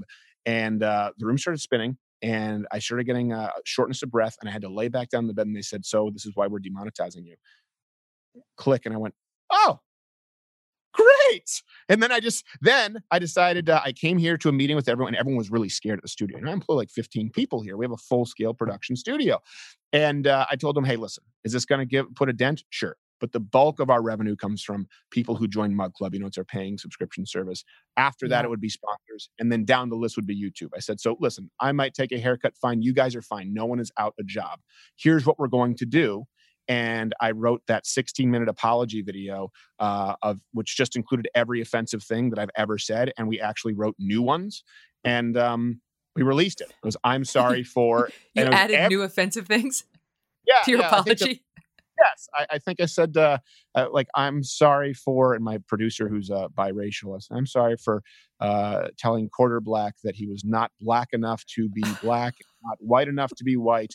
The pain that you suffer never truly being accepted in either culture is far worse than any embarrassment I could inflict upon you. I'm sorry, Garrett. To Harley Davidson rider. And I just went, and people can find this. It's a 20-minute video of insulting everybody. And because I didn't go out, and I don't hate Carlos Maza. Do you know what? He tried to start a channel after that. And everyone said, you got to do something. I said, you know what? Hey, the guy went on his own because he got fired. And I said, I wish him well. The guy's trying. Yeah, you're not against him. I know. Well, it's like, listen, sometimes you cause it. The number of things that I have been called by various people, if I wanted to have them all canceled, I can't imagine. There'd probably be at least 200 people I'd have fired if I had the power. I just don't have any interest in it. It's not to say I like to be insulted or I like some of the names that have come my way. But I mean, and I remember just even with Trump when he was calling me a bimbo and all this other stuff that was coming out of Breitbart that began with C and all those words. And people say, you have to respond. I'm like, I'm not going to respond. I don't want to respond. What other people think of me is none of my business. And I'm not the thought police and I'm not the word police. And I am strong enough to ignore this and move on going on, as my sister-in-law Diane, again, my spiritual guru, she always asks, is this something I can completely ignore and go on leading my beautiful life? And honestly, when somebody calling you mean words, I can't think of a situation where the answer to that would be anything other than, yes, I can. Yes, I can ignore that too, and I should. Right. No, I will say there's a little bit of and before you jump on me, a little bit of female privilege there, and that there's something a little bit different in being a husband. Because I'll tell you what, I genuinely don't get offended. Okay, I really don't. I don't care. People can say whatever they want. People have come up, they've cussed me out. I had a transgender autistic person in a Letterman jacket throw a homeless person's lunchbox at me, and Oh my God, there's a lot in there. There's a lot in there. Yeah, that actually happened. Can you say it again? Transgender, homeless. Gender, I believe autistic because they had a fidget spinner. A transgender, autistic black person in a Letterman's jacket steal a homeless person, a hobo's lunchbox, and throw it at me. And YouTube demonetized the video because I laughed at this person. I laughed at this person because this person goes, "Oh, you know what? You don't know what it's like to be a woman. F you. I just became a woman." And I laughed. Like this is a man with a shaved head and a Letterman's jacket and lipstick, and he's throwing a homeless man's lunchbox at me. And my laugh going was considered hate speech. Anyway, so in other words, I can endure. I'll if you want. I think I need to get your email. I'll send you the video after this. It's called "When Transgenders Attack" because I was literally attacked by this transgender person. This transgender person stole a homeless person's like a pencil case, but it had his lunch in it, and whipped it at me when I was at a table doing Change My Mind. And me laughing at this person shuffling off in platform heels was considered mocking his or her immutable characteristics, according to YouTube. But can I tell you something? I think most people have a very high threshold for offense. I do. I think the average American is like, I'm fine. And I think this is one of the reasons why the left loses its mind. Again, by left, I mean established left over there on the far left. I don't mean a normal liberal or progressive. I have lots of friends in that category who don't feel this way. But that's why they get they get so judgmental, the left does, when people don't get offended when Trump says this or he says that, or, some Republican, it's always a Republican says something that's borderline, quote, offensive. And most people shrug or they yawn. And then they're like, you too are a bunch of bigots. It's like, I just, what my offense is that I wasn't offended enough. All right, I'll work on it. I'm going to get angry. I'm going to get angry. I will work on it. Yeah, no, I think you're right. And that's why I think the message sort of falls on deaf ears. But to go back to what I was saying about the female privilege, like I said, let me explain this a little bit. For people who are so open to all sexual lifestyles, they're very quick to call me a fag, right? Very quick. If you just read the YouTube comment section. I don't think anyone has ever been called, in the word, I use this word, Jew fag, more than myself, just because I support Israel and apparently the gay insults. Like, oh, you're quick to weaponize sexuality. And by the way, it doesn't really insult me because I don't have a problem with anyone being gay. So that doesn't bother me at all. But what did bother me is, and I almost shouldn't say this because people say it gets under your skin, but I have a great wife who told me, listen, I understand where you're coming from, but don't worry about me. We haven't had children. You asked me about that earlier. And I noticed that you paused and I said, hopefully soon, God willing. Well, the truth is my wife and I have been trying to have children for a long time. And I can talk about it now because I've talked about this on air, but we found out that my wife had an issue. And not like Lena Dunham has every single issue when she claims it. Like my wife actually had to have surgery for scar tissue. We found out she had endometriosis and she had some issues going on. And then when she came out of a procedure actually recently, she was paralyzed from the waist down because of a reaction to the anesthesia. But what really bothered me, and now we're doing IVF, and as Christians, we're doing it in a way where we only fertilize the embryo that will be implanted. So before people send their hate mail, it's something we've looked into quite a bit. But people would spread there was a rumor spread that Stephen is gay. Look, he's 30, he's married to a beautiful wife, and he won't even give her children. And until now, where people kind of know because we've talked about IVF and I've wanted to be, I've wanted to let our audience in on that and educate them.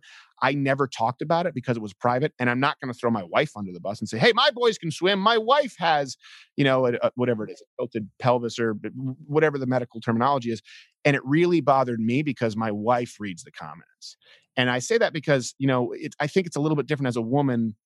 People insult your husband. You get mad, but you don't want to tear someone's head off in the same way as a protector and a provider. And it was something that I can't protect her from other than saying, don't read it. And my wife said, you know what? I understand, but don't worry about me. because I was like, I signed up for this and she didn't. And that is something that has always bothered me. But I've really learned to get past it because my wife has said, it doesn't matter. So it doesn't matter what someone calls me. I get that they're just doing it to try and get to you. I understand all of that. I think my husband Doug can relate to your feelings as well. Like he and even George W. Bush. Yeah, I remember he was saying it's easier for him to be criticized than to hear his dad criticize George H.W. Bush. This is years ago. And I think that's how Doug feels. Doug can take it if you attack him, but he gets upset. He gets upset at the really nasty slings and arrows that come my way. But I would say over time he's gotten used to them, and I'm sure Hillary she'll feel the same. Can I just applaud you though for 1 second, because I appreciate you talking about the infertility issue. I think too many people don't, and then it does make women feel somehow like they failed when they can't get pregnant. I mean, I went through this myself, and I've actually never talked about it publicly, but I felt too like I was a failure because you grow up. Now I know you and your wife waited to have sex until you got married, which I think is awesome.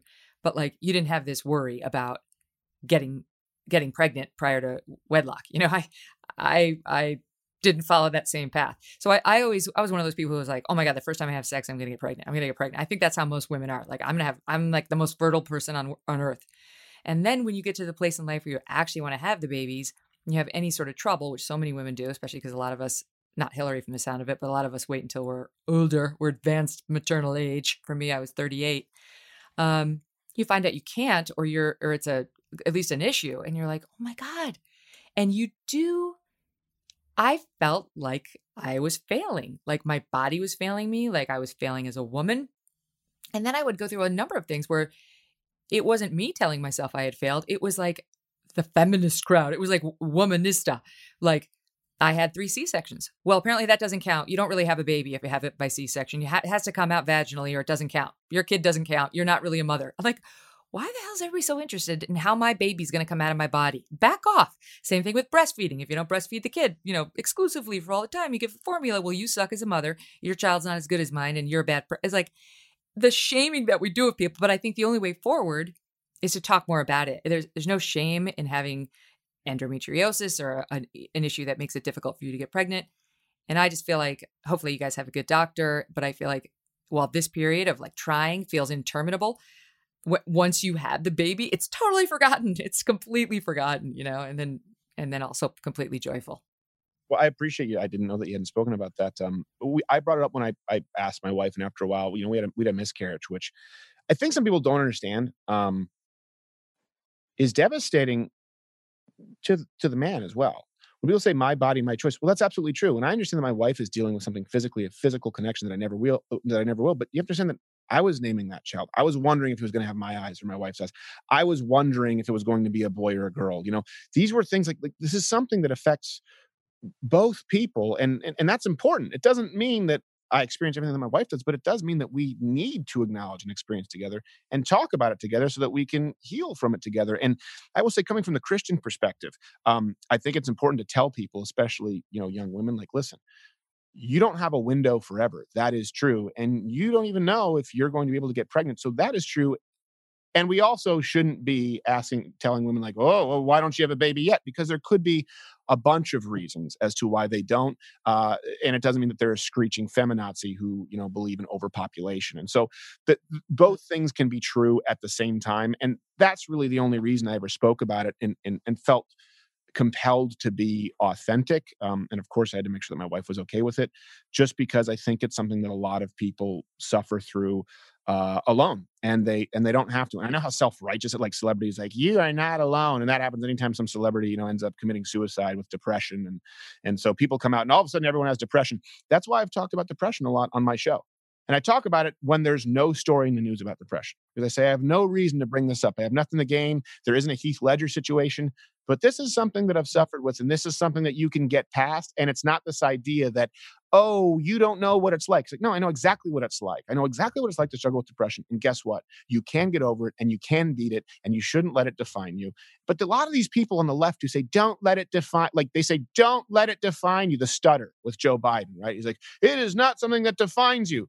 And then they tried to use it to define him, to make him completely impermeable to any sort of insult. It's like, well, no, hold on a second, Joe. You can't use it as a sword and a shield. Right. It's like, it's not your stutter. It's the fact that you said you met the Pope when you didn't. That's not a stutter. It's the fact that you made up stories about people you've never met at times they never occurred in places that don't even exist, Joe. So I bring this up because, hey, it's just a small part of me that I've struggled with. I've talked about mental health before and depression, and this is and I just try and be open. Do you think that that's related to you being so funny? You know, the old joke about the sad clown, but I know a fair amount of comedians, and I do think there's a strain of depression in a lot of them, but I think it's the flop to a great flip. You know, it's like you get this great ability. I don't know if it's nerves, like you said you have at the top of your show, but there's something in you that makes you quicker and more clever than the average person. Maybe it's a defense mechanism, you know, from your discomfort. And maybe part of that's driven by depression or, I don't know, just some sort of struggle. I don't know. When I look at you and I look at a lot of the comedians I know who can be sadder, who can be a little bit more sad than the average Joe, I think it's all part of the same thing. Yeah, I think it is. I think people who tend to go into, you know, the number one fear is public speaking. I think they're wired a little bit differently. So I don't know. I don't have an answer necessarily. I also know people who are depressed and are wildly unfunny. So obviously the rule isn't true for everybody. I was like, no, you're just miserable. And I don't want to hear from. Go be depressed by yourself. Okay, we get it. You have a tie that spins. Shut up. What did you do? How do you manage it? With depression? Listen, being I will say this, and I've talked about this before. If not for my faith, and listen, I know I have a potty mouth sometimes. And I'm not a perfect example of a Christian. If I weren't a Christian, I definitely would probably have killed myself. So. That's something understanding when people say like, oh, are you saying that you're only doing this because God is watching? I'm not saying that's why you do everything, but pretty much, yeah. I think that's a guardrail. I think that as someone who has suffered with depression, and a big part of depression is this, this meaninglessness that people, and understanding, no, there is meaning, and having seen a rhyme and a reason to my life, and knowing that I can't see what's around the bend, and only God does. And listen, there's also medication that enters in the equation for me. Really, more so is speaking with a professional. And what I did find was this wonderful woman who's more of an executive psychologist, so someone who works with like high level athletes, someone who works with executives of successful companies. Because I tell you what, one time I went into a shrink. This is a true story. I went in. And I said, what are your big problems? And I said, well, I'm just really stressed and I'm kind of tired. And he said, well, why do you think you're so tired? I said, it's just one of those things. I can't make a mistake because I have millions of people watching me. And, there's a security issue in the back of my mind because people want to kill me. And I know that this psychologist thought I was delusional. Paranoid delusion. Thinks millions of people are watching him. I said, no. I have a show where we have tens of millions of people. And I'm actually on the ISIS kill list. Don't put me in a padded room. So sometimes what we do, Megan, is... and I don't mean that it's certainly not an elitist thing, but just our job is very different. I mean, most people who work a job, they have to perform for their boss. We have to perform for everybody else. And really the people who would have the most in common with that would probably be bosses themselves, because they have to perform to make sure that all of their employees are paid, and professional athletes who have to perform for big crowds of people. And there's a reason that it's a different kind of psychotherapy that helps those kinds of people. So for me, it's been invaluable, and I think it's really helped improve my quality of life. But yeah, without the true north, without my faith, and when I say that, I mean faith. I'm a Christian, Jesus Christ. That's what it is. I know people are not spiritual, like people say. I know that I would be a lot worse off. Mm-hmm. Well, I appreciate that. I can relate to it too. I've definitely had a rough 5 years. I'm losing track. There's been a lot. Things get crazy when you get well known, that's for sure. And I have been a religious therapy attender for a long time. In fact, we mentioned Stossel's wife, who is a psychiatrist. She's the one who recommended the therapist to me here in New York. It was like 10 years ago. And I've been seeing the same guy ever since. And it's not like he solves your problems. It doesn't solve your problems. You just feel better. I've always been an avid journal keeper. And this is a sad truth. I've stopped keeping a journal since I've become well known. I'm just afraid. I'm afraid someone's going to find my journals and use them against me. It's sad. It's a real loss for me. I've been keeping them since I was a little girl. So that's what with Brett Kavanaugh. Who keeps a journal forever? That's It made perfect sense to me. I was like, oh my God, Brett, he's my brother from another mother. I do the same. I could also produce my diaries from the time I was 15. Right.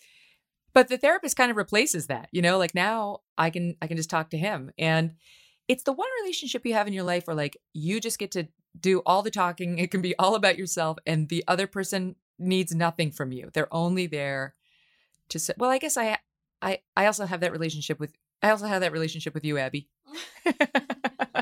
But so I have those two. Well, my therapist is a little different. She does talk back, and that's what I like about her. She's very practical. Like I went to other therapists who, okay, how do you feel? And tell me about your mother. Being an executive psychologist, she goes right away. She goes, okay, how much are you sleeping? I'm like, at that point, maybe 4 hours. Okay, we need to fix that. She goes, okay, how much time are you taking for rest? And she would say, she goes, listen, what I do is very different. Most people who go to psychologists, they need to get off their ass and do something. And that's most people.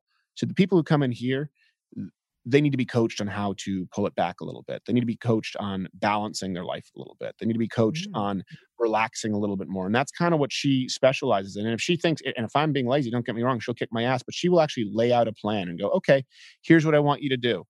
For example, what would happen before the show, I would be doing so many things and I'd be, signing contracts or what I would have to do, sign merchandise. And then I would have to get off a phone call and I'd sit down, boom, to the show. She said, here's what you're going to do. You are going to take 10 minutes before the show and you're going to go alone in your office and put on noise canceling headphones and you're going to breathe. And then when you leave, you're going to take 5 minutes after the show, just 5 minutes after an hour, after a 2-hour show. You're just going to be by yourself. Because what would happen is I walk out the door and people are going, hey, we have this request. And hey, we need to get to this shoot. Hey, we're bringing the sand in for the Saving Private Ryan parody. Hey, we need a permit to go do Change Your Mind. Hey, here's your bulletproof vest when we're doing this. You know what I mean? But it happens while I'm walking out of the studio. And I will say I have a great team of people here now who actually care about my well-being. That hasn't always been the case. And, we have a big mural of Andrew Breitbart, who was really kind of my mentor on the conservative side. I'll tell you what, I watched toward the end of his life. I watched people who were beholden to him for their paycheck, and they should have told him to slow down. Everyone knew it. Mm-hmm. And instead, they wanted more and more and more because they wanted to be a part of the Andrew Breitbart show. And he was the first person to RSVP at my wedding. I never worked for Andrew. He never paid me a dime, but he had some health scares. And I remember looking at people who worked for him going like, why aren't you telling him that he needs to take some time?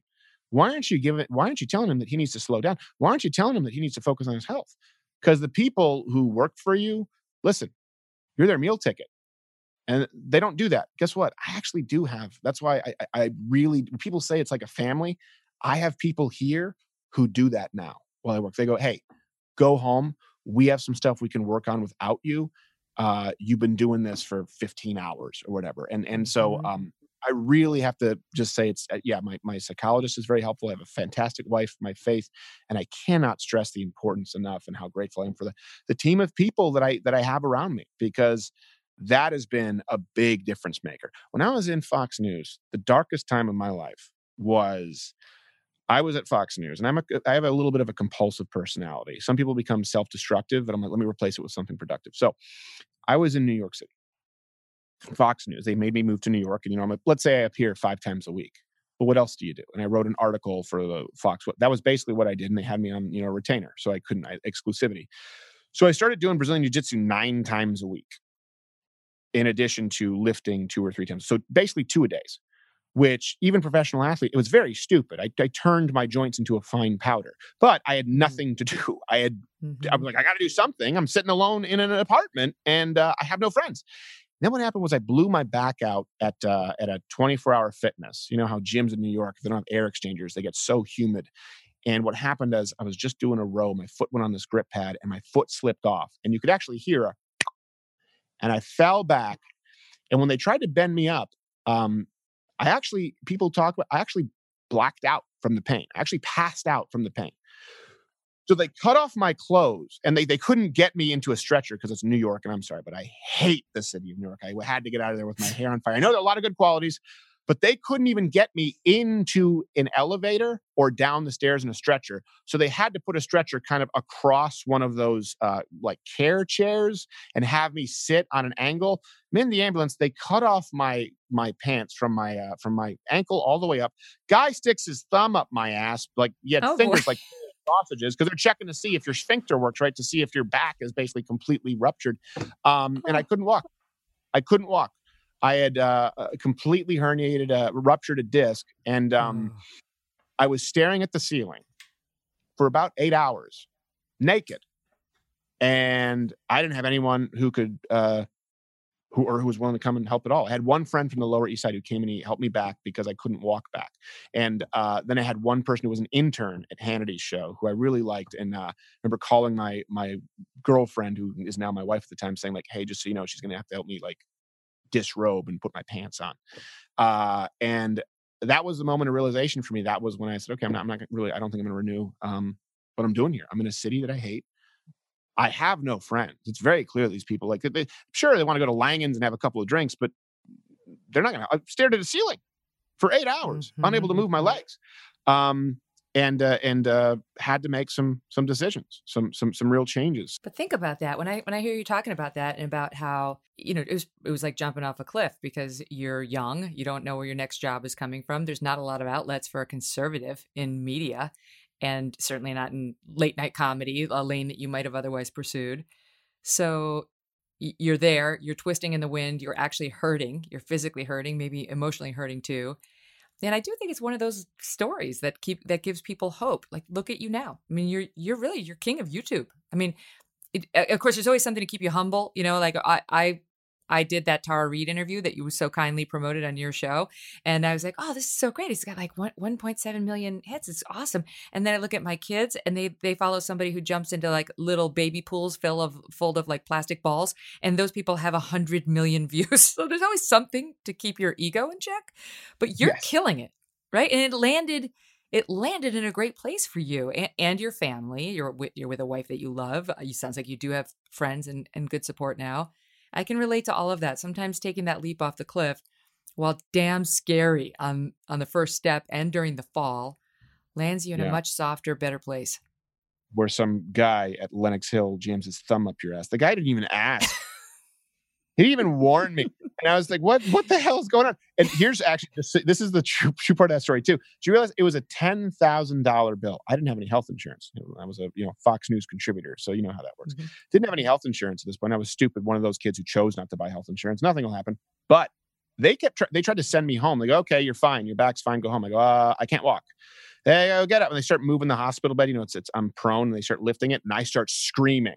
They go, okay. They go, I'm going to over here. All right, we'll come back. So they come back on the hour, every hour, and lift it up one more notch. And I scream every single time because I can't move my back. My friend had to wheel me home. I get a call 3 days later. It's the chairman of the board at Lenox Hill Hospital. Either they misread the MRI or they read the wrong MRI, and I had serious stenosis and I had ruptured a disc. And here's what happened. It was like a $10,000 something bill. I'm like, oh, okay. Oh, you don't have insurance? It's cash? Hold on. Oh, it's like $40. And I was like, okay. What? Yeah, it was like, or it might have been $300. They just wrote it off? Well, because they realized they didn't have insurance, and they're like, hey, can you pay a couple $100? And I said, sure.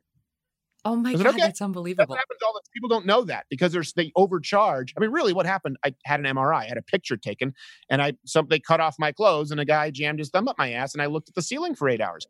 Well, meanwhile, you could have gotten that done in Times Square for like $500. You didn't have to pay $10,000. Believe me, I could have, and I hung out with Jim Norton quite a bit, so he knew all the hot spots. I don't think I've ever had a show where we've talked about thumb up the ass as much as we. I think it's not a thing I've discussed except for some woman I used to know. Well, okay, that's her problem. This is a medical procedure, and this is because they are testing to make sure that your spinal cord has not actually been severed. You know what, Megan? You go and sit up there in your nice, never having had a doctor's thumb up your ass tower, and I hope that it's never to you. Assumes facts, not evidence, Mr. Male Privilege. Try to go for an annual as a woman every year. Everything's where it's supposed to be. You know exactly what the drill is, and then suddenly you're like, whoa, how you doing? Yeah, well, I get that same thing every year once I hit 40, and my dad's doctor used a kaleidoscope, which almost seems impractical. So, All right, listen, I do want to, I know I have to let you go because you've been so generous with your time, but can I just ask you, because I'm dying to just ask you.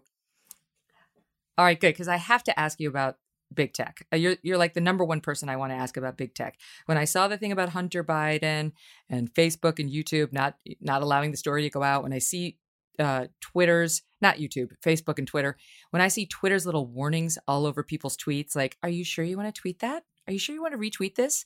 Don't you want to read the article before you, like, screw you, Jack. You're not my daddy. Like, move along, brother. And it's maddening to me as somebody who believes in the First Amendment and doesn't want Twitter making my editorial decisions. And you, of course, are, the poster child for this after everything that happened at YouTube. And obviously, you came back a year later. They allowed the monetization to come back, and you've landed more than on your feet. You've got millions and millions of fans and viewers. But what do you think? Because I think people are really worried about this, given the amount of power they have. And I don't know that government is the solution, but it seems like we need a solution. Actually, it's interesting the way that you described it. Are you sure you want to tweet this? You make Jack Dorsey sound like the modern equivalent of that bent back paperclip you're trying to I'm trying to spell rhinovirus. Did you mean rhinoceros? No, Clippy, get off my Word document. That's what he is. He's the new paperclip of Twitter. You know what? I think that everything you've said is fair. I will tell you this, Donald Trump has changed my views on some things. I used to be far more libertarian. And now I understand that there are some things where you do need the government to step in because there are powers that be that are more powerful, and especially now, that can infringe upon your rights in a more invasive way. Like I said, big tech, they're more powerful when you combine them than really in many ways the American government. Here's my position on it. And I've always maintained this, and same thing with YouTube. And I think that's why I'm in a different position than a lot of people who, well, first off, I get litigious when I know I'm right. It's not just, oh, you're censoring. It's aim, ready, fire. I measure twice and I cut once, and I make sure that I'm in the right. So that's the first thing that I have done. That's what my experience, I think, has been a little bit different.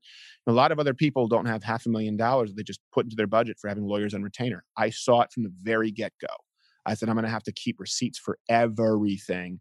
And a lot of people were careless. As it relates to big tech, listen, the 230 protections, this is something we've been talking about for a long time. YouTube can make their rules, and they can ban anyone they want.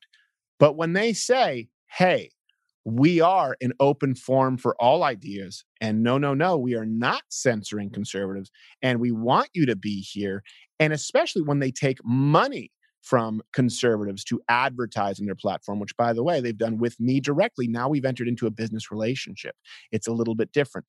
What I think is the first step, and I've been saying this for years, and it seems like we might be closer to it now, though I don't really know what comes from these hearings. And dear God, I just pray no one ever subpoenas me or summons me, because it's not like I have some information exclusively that nobody else out there would. So Crenshaw or Cruz, if you're listening, please, dear God, don't subpoena me.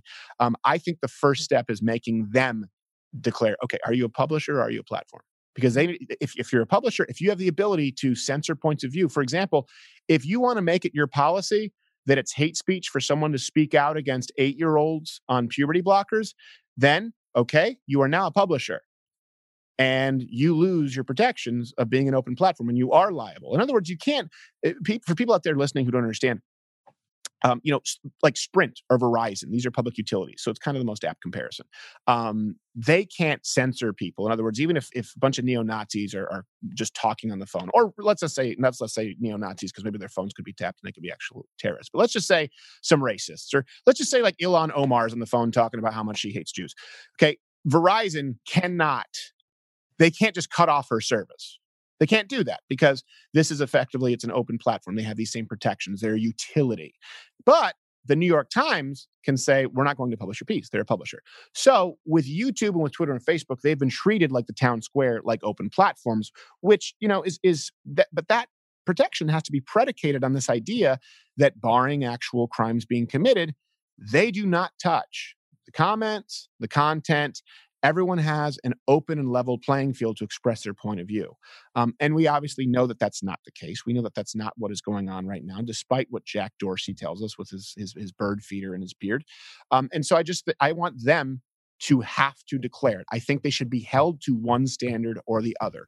Yeah, which they don't want to do. Just the audience knows they don't want to do that because it exposes them to liability. The Section 230 prevents them from having liability if somebody says something defamatory on their platform, because they're not a publisher. They can't control, they can't help what Ilhan Omar says on the phone line, to use your analogy.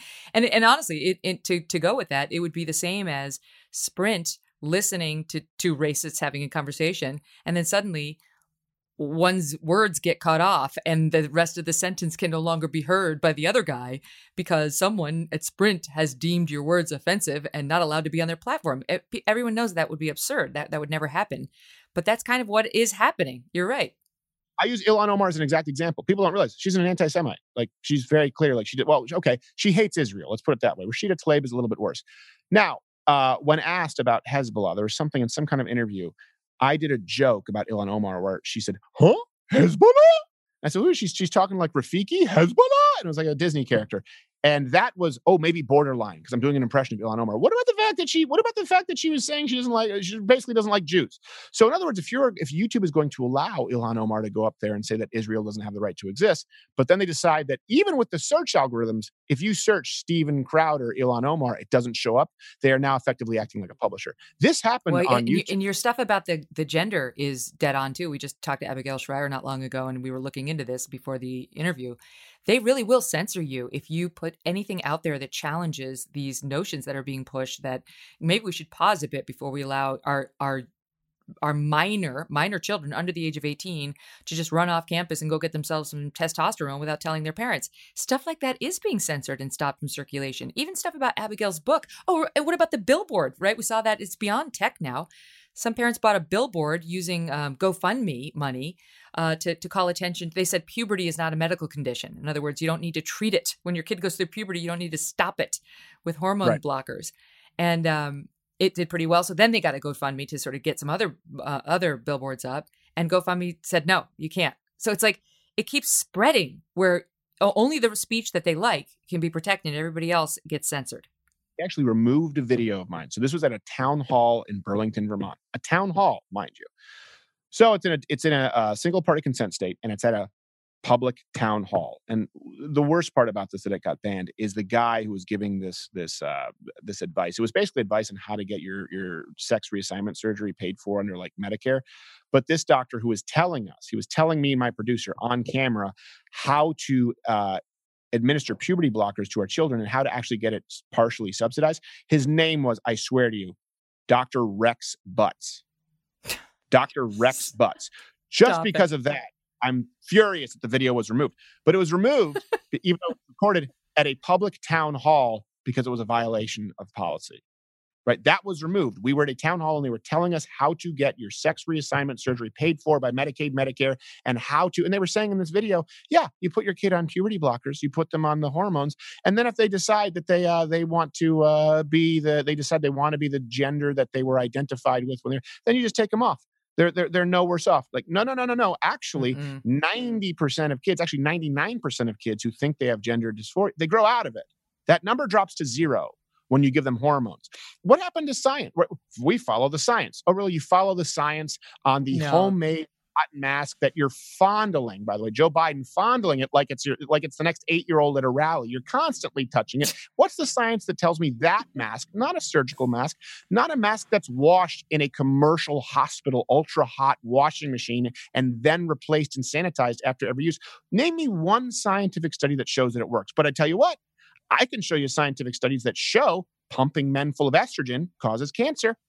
That's why. Why do you think people are eating organic?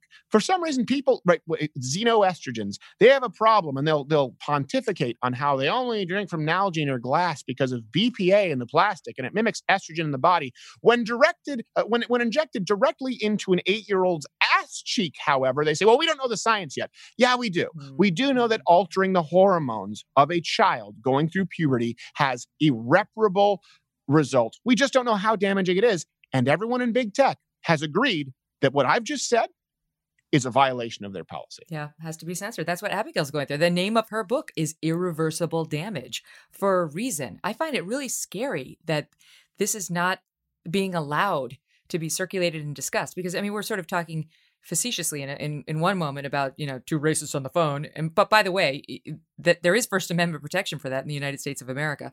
But like, this is the other end of the extreme of the spectrum, where people are talking about, wait, I have real objections to what you're saying because I think it's genuinely harmful to children.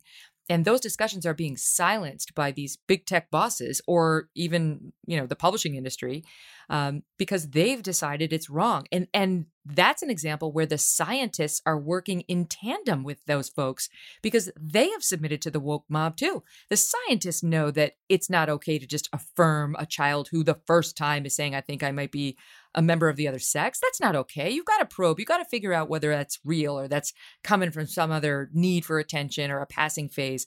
And they have submitted. They're on the knee saying, okay, I don't want to be called a transphobe. I don't want to get pushback from my colleagues in academia or otherwise. So affirm, and damned the consequences. Yeah, no, absolutely. And then Southern Poverty Law Center is this close to putting Johns Hopkins on a hate group watch because they won't perform the surgery. By the way, they did perform a lot of transitions for a while, and they realized that the results weren't any better. Yeah, there's a lot of great people on their hate group watch list. They put Ben Carson on there for a while. Oh, then Ben Carson on there. Oh my! Well, he didn't. His mom was saved by the belt buckle. That was one of those things when he talked about trying to stab his mom. I had to do a double take, and I really could have gone down a different path when I tried to stab my mother and was stopped by her belt buckle. Like, holy shit! What did you just say? Did that man just say that he tried to stab his single mother in Detroit and it was stopped by a belt buckle? This is the most insane thing I've ever heard. And he's the only guy who has like a penthouse more gaudy than Trump, or at least his house in Florida. Have you ever seen it? No. How have you seen it? Well, it went for sale, and it's like a gold-plated bathtub surrounded by marble and like little naked baby angels. And you're sitting there like, this is clearly a guy who came from an inner city single mother in Detroit, and he's a pimp. Like, he decided to go all in, and I love it about him. There's so many surprises. Dr. Ben Carson. Can I tell you? So I freaking love him. We did a long profile on him when he announced for president back when I was on Fox, and that poem that he said his mother made them read, she kept it up, I think, in their house. She couldn't read, but she made them read it, and she knew it. It was by Mamie White Miller, and I actually just pulled it up. It's called Yourself to Blame, and it explains everything that made Ben Carson, with the really tough background he had, going on to become the most respected pediatric neurosurgeon in the world, how he did it, this mindset. And this mindset, I love it. I want every kid to read it. I want my kids to read it every day. I want your kids to read it every day. I want everyone's kids to read it every day. So since we have some time, I'm going to read it. It's very short. It's Yourself to Blame. If things go bad for you and make you a bit ashamed, often you will find out that you have yourself to blame. Swiftly we ran to mischief, and then the bad luck came. Why do we fault others? We have ourselves to blame. Whatever happens to us, here is what we say. Had it not been for so-and-so, things wouldn't have gone that way. And if you are short of friends, I'll tell you what to do. Make an examination. You'll find the faults in you. You're the captain of your ship, so agree with the same. If you travel downward, you have yourself to blame. Love, love, love. P.S. Make sure your mother wears a large belt buckle because it comes. He said his mother stepped in the belt buckle. Those are like, you hear like World War II stories, like a ricochet from a bullet, off of like some piece of like a clasp. His mom was saved by a belt buckle. I mean, that's when people try to say, right? They did with Condoleezza Rice and Colin Powell. So, they're not black when they were black Republicans. Like, no. Well, listen, Ben Carson was raised in inner city Detroit to a single black mom. Okay, this guy was not playing for the B team by your standards of black. This guy clearly had the black American experience, and they still use the same thing. Oh God! Did you see that thing the other night? It was election night, I think, or yeah. Joy Reid, once again, God, she says the most bigoted things. I'm sorry, but she does. She's out there talking about whether we can trust this Supreme Court to decide a legal challenge to the election results the right way. And she says to Rachel Maddow, would you trust Uncle Clarence to decide this legitimately?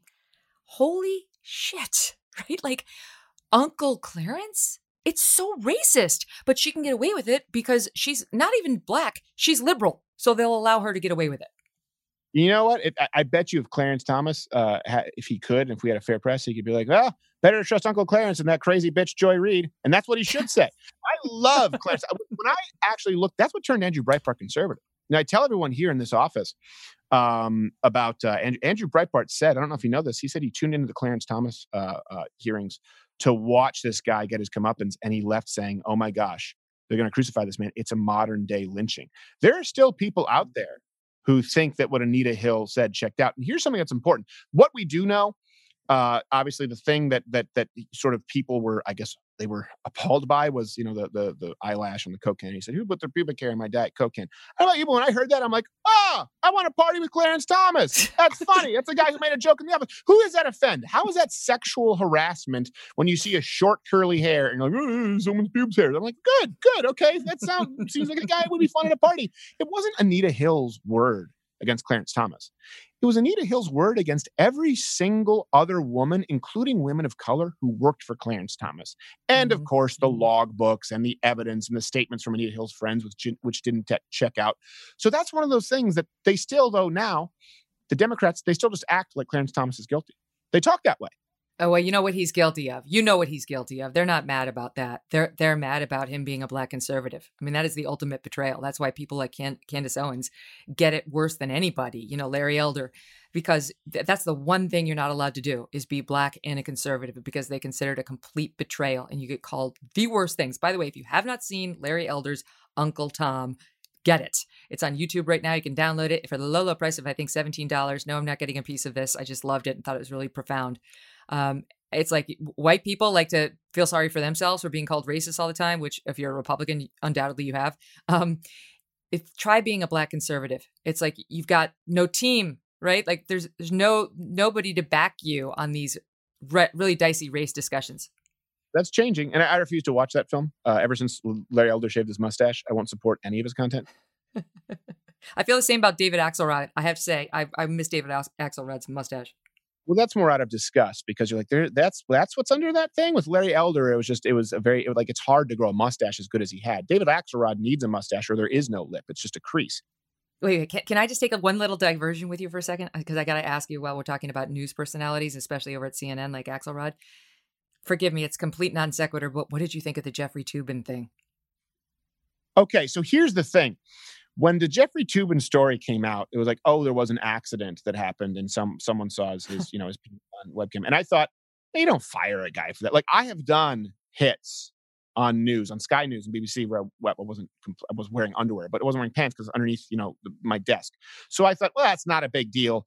Till I found out the guy was actually masturbating while live on a Zoom call. And then Slate or Salon, the two run together, said, well, let's be honest. He's not, Jeffrey Toobin is not the only person who masturbates during business calls. We all do it. He just got caught. I'm like, no. As a matter of fact, I think it's probably just you and Jeffrey Toobin. I do not masturbate on business conference calls. So, yeah, that's what I thought. It was amazing, though. And CNN, Brian Stelter tweeted that out. He tweeted out, you can see our full coverage of this story of Jeffrey Toobin. And I clicked the link, and it goes to CNN, and it said that Jeffrey Toobin is taking a temporary leave of absence due to personal reasons. And so I said to Brian Stelter, I said, well, I appreciate that you said our full coverage, because you're letting us know that CNN's full coverage is not full coverage, because that's not Here's the story. The thing I thought was the wackiest about that is in his apology, this is what he said. I believed I was not visible on Zoom.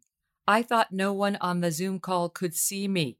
I thought I had muted the Zoom video. So he knew he was still in the middle of the Zoom call. He didn't even think it was off. He thought he had hit mute. The recklessness. This must be a guy who is doing this all day, every day. Which also means that he hasn't owned a remote control since 1992, because he doesn't know what mute means.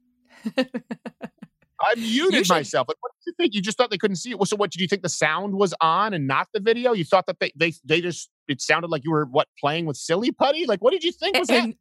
And meanwhile, they were in the middle at the New Yorker of like their election rehearsals, and he was playing like the guy if they had to go to the courts, what's happening in the legal proceedings. And something about that was a turn on, that he felt he had to whip it out and start pleasuring himself. Like, are you kidding me? There's something wrong with him. Right. I know. Like, and this is the thing. I have a lot of grace. If Jeffrey Toobin, for example, just happened to be caught, like someone filming, this is a perfect example. I had a friend in high school, and this isn't a story that I'm necessarily proud of, but in Quebec, pornography is on television. So there was something called Bleu Nuit, and it was like between softcore and hardcore pornography, but it was well known on Quebec television, which is ironically government funded, that at 10:30 on Friday night, Bleu Nuit came on. And so it was kind of something all the boys talked about. Well, I had a friend, I won't name him, but there was this other kid who was a compulsive liar. They lived next door to each other. And I'll just call the kid D. And I remember C was the other friend. He said, "Hey, guys, I caught D. I saw him in his basement. I could see him through his basement window masturbating to Blur and Reeve for like an hour and a half. What a loser, right?" And I said, hey. I said, "Yeah, Calvin." I said, "Hey, Calvin, even if it's embarrassing, what Dustin was doing is natural. You watching him for an hour and a half is not. Like, you're the creep here." It's the same thing with someone. It's just like, if someone is videotaping someone and they don't know it and they're, walking around naked, if Jeffrey Toobin, like if someone hacked into his computer, I would say, no, absolutely. You don't fire the guy. No, the guy was doing a mock election scenario. He thought he muted it and he was going to town on himself like it was his job. I mean, that's like, I've been in election rehearsals. All that does is kill your sex drive. That doesn't fire it up in any way, shape, or form. And for the guy to just try to hit mute before he whipped it out and pleasured himself tells me there's something wrong with him. Because, of course, I mean, all the women out there know there isn't a woman alive who would do anything like that. But I don't even want to say that, because there isn't a man alive. There are 99% of men would never do such a thing. So there's something wrong with Jeffrey Toobin. That's my final word on it. Something wrong with him. I think every man would do it just as long as if they thought the mute button worked. But my point is, he's stupid. No. Well, I think I like listening to you on the issue of sex talk, not to sound too weird, because I think, given the way you will tackle anything and you're so open and, you just, holds barred. This is one department in which you are more conservative. You are a man of faith, and I'd say you're more old school in this department. And I love that you and your wife waited till marriage. And I'm sure, weirdly, you've gotten a lot of shit for that. Like, people, they've actually given you a hard time. Oh, yeah. Yeah. Amy Schumer really laid into me when I was on Red Eye about that a long time ago. And then, times change. The reason I always talked about that too, and listen, the article, was it a little bit snippy? Sure, that I wrote it at Fox News. It was one of their most popular articles, I guess, that year. And it was just about not having sex until you're married. And the reason I wrote about it is, listen, okay, in the realm of actors, I'm like a 2. Like, I'm not a great looking guy. But in the realm of stand-up comedians, I do okay. Like, I'm good looking enough that I could have sex if I really tried. And my wife could have sex with anyone on the planet just by saying yes. She's beautiful. So often when Christians go out and say, like, we waited, it's like, yeah, I mean, you kind of, this is the hand you were dealt. And so I wanted to be very clear and not saying like, we waited. Now it was easy because we wore purity rings. No, it was one of the most difficult things that I've ever done in my life. I probably walked around with an erection for 3 years. We had to raise the furniture. It was very, very difficult. And I felt strong felt strong convictions. That's what it is. And I want people out there who make that decision to not feel like there's anything abnormal about it. Because anytime that happens in a show, right, they show up, someone who's saying, oh, I'm saving myself for marriage, they're secretly like the cheerleader slut, secretly, or they're some kind of a like crazy Christian serial killer. No. This is how we did things at one point in this country. And there's a lot of statistics to support that it's the better way to go about sex. And I could just make one argument. Don't have sex before you're married. Don't get sick and die, because there are STIs out there, there are STDs, and you avoid that. But there are also issues where people we're seeing now, they get hung up with it, and there's a connection that they create with people when you're training yourself to break up by having sex with everyone you're in a relationship with.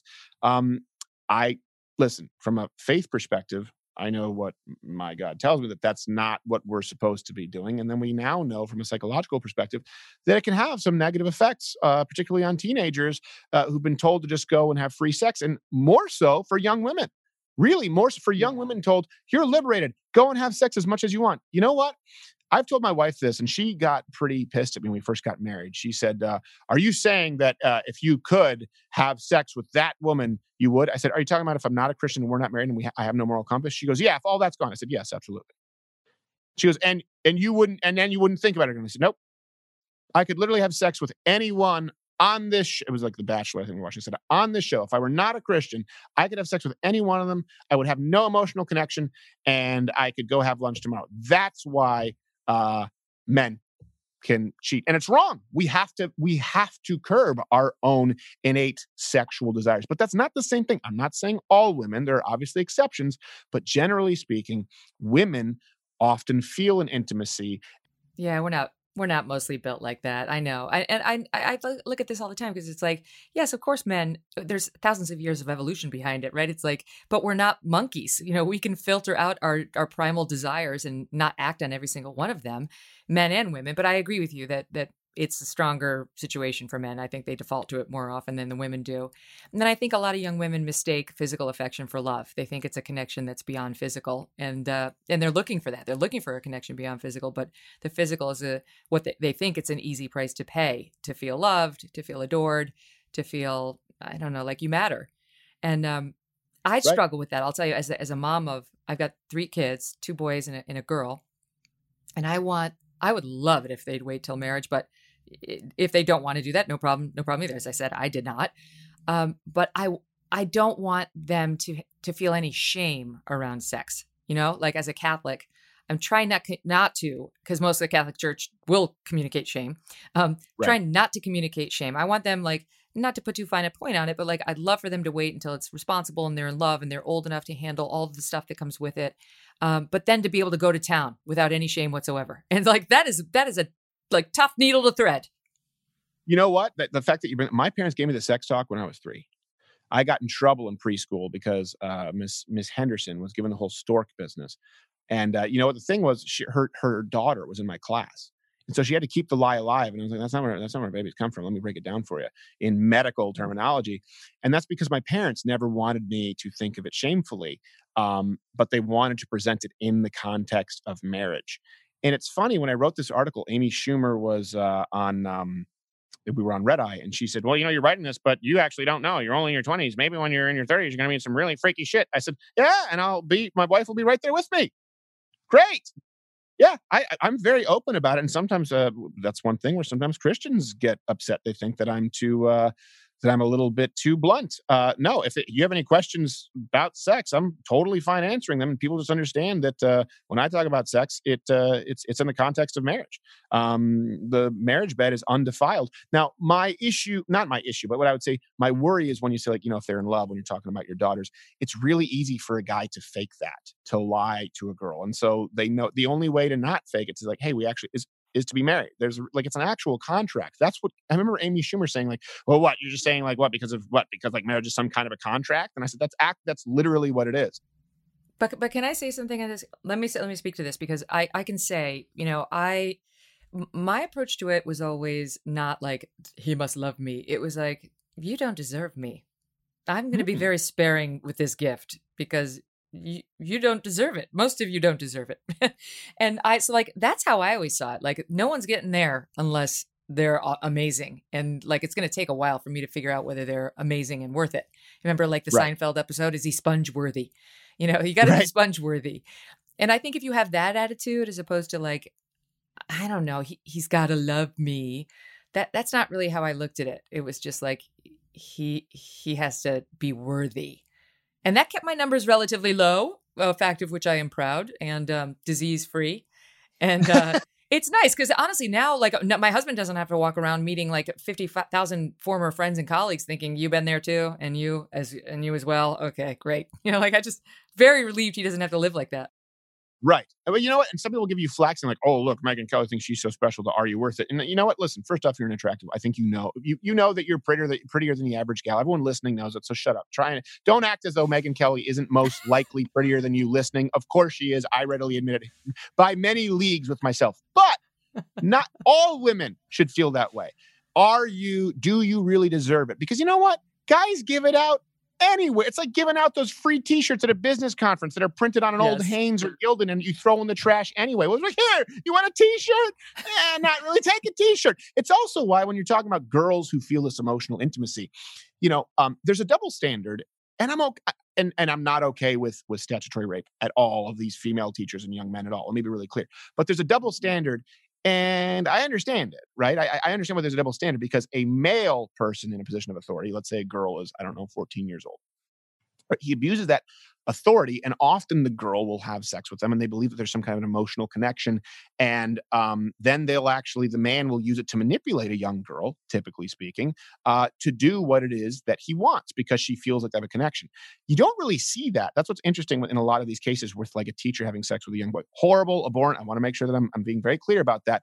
But it's not like this home ec teacher has sex with a 14-year-old, and then the 14-year-old does whatever he wants. She doesn't have the emotional manipulative control over him unless he really wants to have sex like right then. Because then if the teacher's like, hey, don't you remember I had sex with you? He's like, yeah, that was great. Bye. It's different. I don't know if I agree with that. I think that the grown-up does have the emotional manipulative control, no matter the genders. They do, but I'm talking put it this way, same way even in relationships with people who are of equal age. Boys they'll just have sex and it doesn't mean anything, is my point. Yeah, anytime you have someone Well, who's I think older, more often than not that can be true, but there are boys who are emotionally needy. They want a connection. I mean, it's actually kind of sweet. One of the things I love to see in young love is how, boys who are like on their own and they're tough guys and they're like whatever, and then they meet a girl and they fall in love with her and then they become super needy and they want to hold her all the time, and you see them asleep together on the couch or on a hammock or on the beach, and it's like, oh, I love that sort of evolution of young love. But can I ask you, because since you did wait and you managed to do that, and you are a good looking guy, so I'm sure you had opportunity. Mhm. Well, how do you do that? Like, how do I teach my sons to do that? Ooh, it's really it's tough. I think the biggest thing is just avoiding those situations. So when I was on the road doing stand up, and like I said, when you're on the road doing stand up, and you're like Hasbrook Heights, New Jersey, at the hotel Bananas or whatever it is. It is like, people don't like hearing this, but when you're on stage and you're in a position of power and you're in a room of a few hundred people and a few hundred people are looking at you, makes it a lot easier if you are trying to find a suitor. But I never had any women up to my hotel room. I followed the Mike Pence rule. Even over there at Fox News, there were only 3 people who I ever went to meals with by myself. And 2 of them were substantially older, and another one was well known that she had worked with someone there and she was engaged. So you just have to avoid those situations in the first place. And then when you're in a relationship, you have to be in a relationship with someone else who is also on the same page. Because I'll tell you what, I had moments of weakness, and so did my wife. So there were some times where I was just like, come on. And then, my wife was like, no. And afterwards I was like, well, okay, good. I'm glad that we didn't do that. And by the way, let me be really clear about this too. I was just talking with Brian Callen. When I say we didn't have my wife and I did not have sex, we did not have sex. So people think I'm being blunt. I mean, no BJs. There was no oral sex definition of is.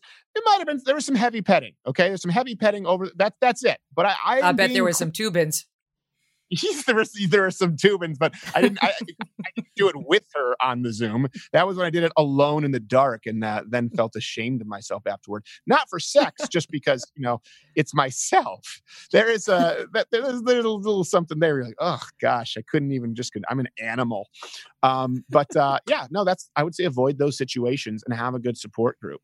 And then can I ask, because I know you wrote about it, have a good support group and avoid the situations. But when I know you wrote, like, when you finally got to the wedding night, it was like, you knew what to do, and it wasn't like fumbling, and it was all like you guys figured it out. Was it as great as you thought it was going to be? I'm actually more interested in her than you, because I'm sure it was great for you. Well, okay. Listen, everyone knows for a woman, obviously the first time is difficult. Here's the thing. I don't want to speak for her because it would be wrong, but I will say this. It doesn't have to be perfect the first time, just like you don't have to be perfect when you get married. That's the reason you marry the woman of your youth, because you learn together. You get better together. And what I will say, and I don't think a lot of couples can say, is, barring, like, obviously when my wife went through, surgery with endometriosis, like there's a dry spell there. Barring these unforeseen incidents or extreme circumstances, our sex life today is better than it was yesterday. And most marriages don't get to say that. So that's something that's pretty cool. We both learned what we. And also as Christians, it's esteem your spouse first. So that's pretty cool as a guy, because basically, barring some kind of thing that is actually like seriously demeaning or causes physical harm, if I'm like, hey, sweetheart, I want to try this. She's like, well, if that makes you happy. And same thing, if my wife says, this is what I would like, I go, well, listen, if that's what makes you happy. Amy Schumer said we'd be into some freaky stuff in my 30s. Confirmed, Megan. And I love it.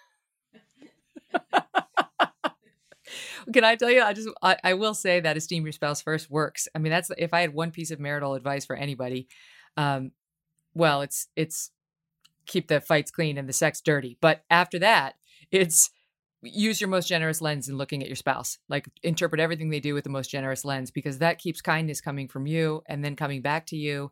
And it affects everything in your marriage in a very positive way, including sex. Like, if your partner wants to take risks with you and you're kind of pissed off at him and you're just irritated by him, you don't want to do that, and you don't want to please him. And you're kind of just, as a woman, you're like, screw you, like I'm not into it. But if you and he have this generous lens on, you love each other and you connected emotionally several times during the day, everything works out a lot better for both parties. No, you're absolutely right. And the other advice that I would give to people is, work on yourself instead of trying to fix your partner. And that, by the way, that applies both to your marriage and to sex. Cut your nails, for God's sake. Just work on yourself before you try and tell them what they need to do. And also, never floss your teeth in front of your partner, ever. There are certain things you should not do in front of a person who you want to have sex with. There's no reason for them to see you doing that. No reason. Close the door when you go on the potty. Like, just do certain things that, like, if sometimes I just say, like, I do not want to have that image in my head of the person I have sex with. I just never want to have it in there. So I think you can protect yourself with some barriers. No. We're going to have to unpack this. There's a difference between taking a dump in front of your spouse without the door closed and practicing proper dental hygiene. No, there isn't. How do you like want to have sex with somebody who just had like food flying out of his mouth from the floss going in between the choppers? It's disgusting. And it makes a terrible sound, like pop, pop, pop, pop, pop. I can't even and like cutting of the toenails. I used to have an office mate. I'm not going to name who it was. It was a man in my professional life. My husband doesn't do this, but he used to take off his shoe and sock in the office and cut his toenails in front of me. There are certain things, I don't know if I speak for all women, but I can say, I don't want to see my partner do. And like, you're a man, so you're always trying to increase your odds of your wife saying yes. And why wouldn't you do these little things just to increase the odds? Well, I don't know why the way you're describing it, sounds like you're practicing flossing like a contact sport. So maybe that's another problem. That's not well, it is. It is. How do you not contact while you're having floss? You got to really get in there, and your teeth are really smushed together, and it makes weird noises, and there's food in there. I mean, like, the whole goal is to get something that's stuck in there out of there, and I don't want to see that. Maybe it's a me thing. I just do it because otherwise my dentist gets mad. I go in and you're not been flossing. It's like, well, sorry, I didn't mean to ruin your whole month. So go back to jamming sharp metal knives in my mouth. So that's the only reason I do it, is because I don't want to be admonished by my dentist. Man, they know too. They've got an X-ray to your soul. As soon as you go in there, you're like, have you been flossing? Yes, definitely. And they know the truth. Next thing you see, that evil water pick cleaner, which is like something from the devil. Have you ever had that one? Oh, yeah, the water pick. And like, what do you want this thing when we put it in your mouth? Do you want bubblegum flavored or cinnamon? Like, oh, do you mean hobo's sphincter or trash bag? I guess I'll go with trash bag. I think we're getting a little loose with the definition, calling this bubblegum or cinnamon. If I actually engage my gag reflex, you screwed up the bubblegum flavor. Sphincter. I'm going to have to leave it at hobo sphincter. I feel like that's a good sort of spike the ball moment. All right. Well, that works for me. Hey, Megan, thank you so much for having me on the show. I really do appreciate it. And you know what? I think this form works really well for you. I think you're sometimes limited by when you were on television. You're actually a good conversationalist. You're a good conversationalist who actually takes an interest in people. And I don't think even if you do take an interest in people, you can't take that much of an interest in people when, we talk about like Fox News or those kinds of scenarios. It's like, don't get too attached because you don't really get to dig deep. Yeah, no, that's true. It's been such a joy of this new format to be able to actually have real conversations and not be constantly getting rapped in your ear, rap. And Canadian Debbie, when she really wanted me to stop talking, she would give me the red rap. Like, okay, but there's no more red rap, and I am loving it. And I have to say, I want to tell the viewers that we sat down 3 hours ago, and I told Stephen it's going to be an hour, and here we are pulling a Joe Rogan 3 hours later. But you're such an interesting guy. I just love your freewheeling nature. There's nothing you won't talk about. You're very honest. And good God, are you funny? You're so funny. I'm going to start watching the show more regularly, and not just when I'm on it. Well, thank you. I appreciate it. And I think this is going to be, I'm going to be really interested to watch your journey as you do this completely in the way that you want to do it with no other voices, because that's the Megyn Kelly that I want to see. Oh, my thanks to Steven Crowder for that. I do not remember when I have laughed that hard in an interview. The impressions of Justin Trudeau and Ben Carson's mother had me in tears. I hope you enjoyed it too. And and by the way, if you did, go subscribe to the show. If you haven't subscribed, that's apparently what I need. You need to subscribe to the show. And then if you want to give me a 5-star rating, that'd be nice. And perhaps also a review. Say hi in the reviews. Some folks have had guest ideas in there. That's been fun. I always screenshot it and we talk about it as a team. And I just appreciate the messages of love and support, you guys. They really do mean a lot to me. So thank you for taking the time of listening and then also reviewing and subscribing. Next week on the show, we're going to have Clay Travis and Dennis Prager on Monday. Those guys are good. They're both really deep thinkers who come at every issue from a different angle. And I've never interviewed them even individually, never mind together, but I've been interviewed by Clay, who is a thoughtful guy. And he's been sort of out fighting this cancel culture war on the sports side, pointing out how woke ESPN has gotten. And that's why some of those guys don't like him, but I do. So he and Dennis are coming on the show and we're going to have a great discussion. Have a great weekend. And I look forward to talking to you next week. Thanks for listening to The Megyn Kelly Show. No BS, no agenda, and no fear. The Megyn Kelly Show is a Devil May Care media production in collaboration with Red Seat Ventures.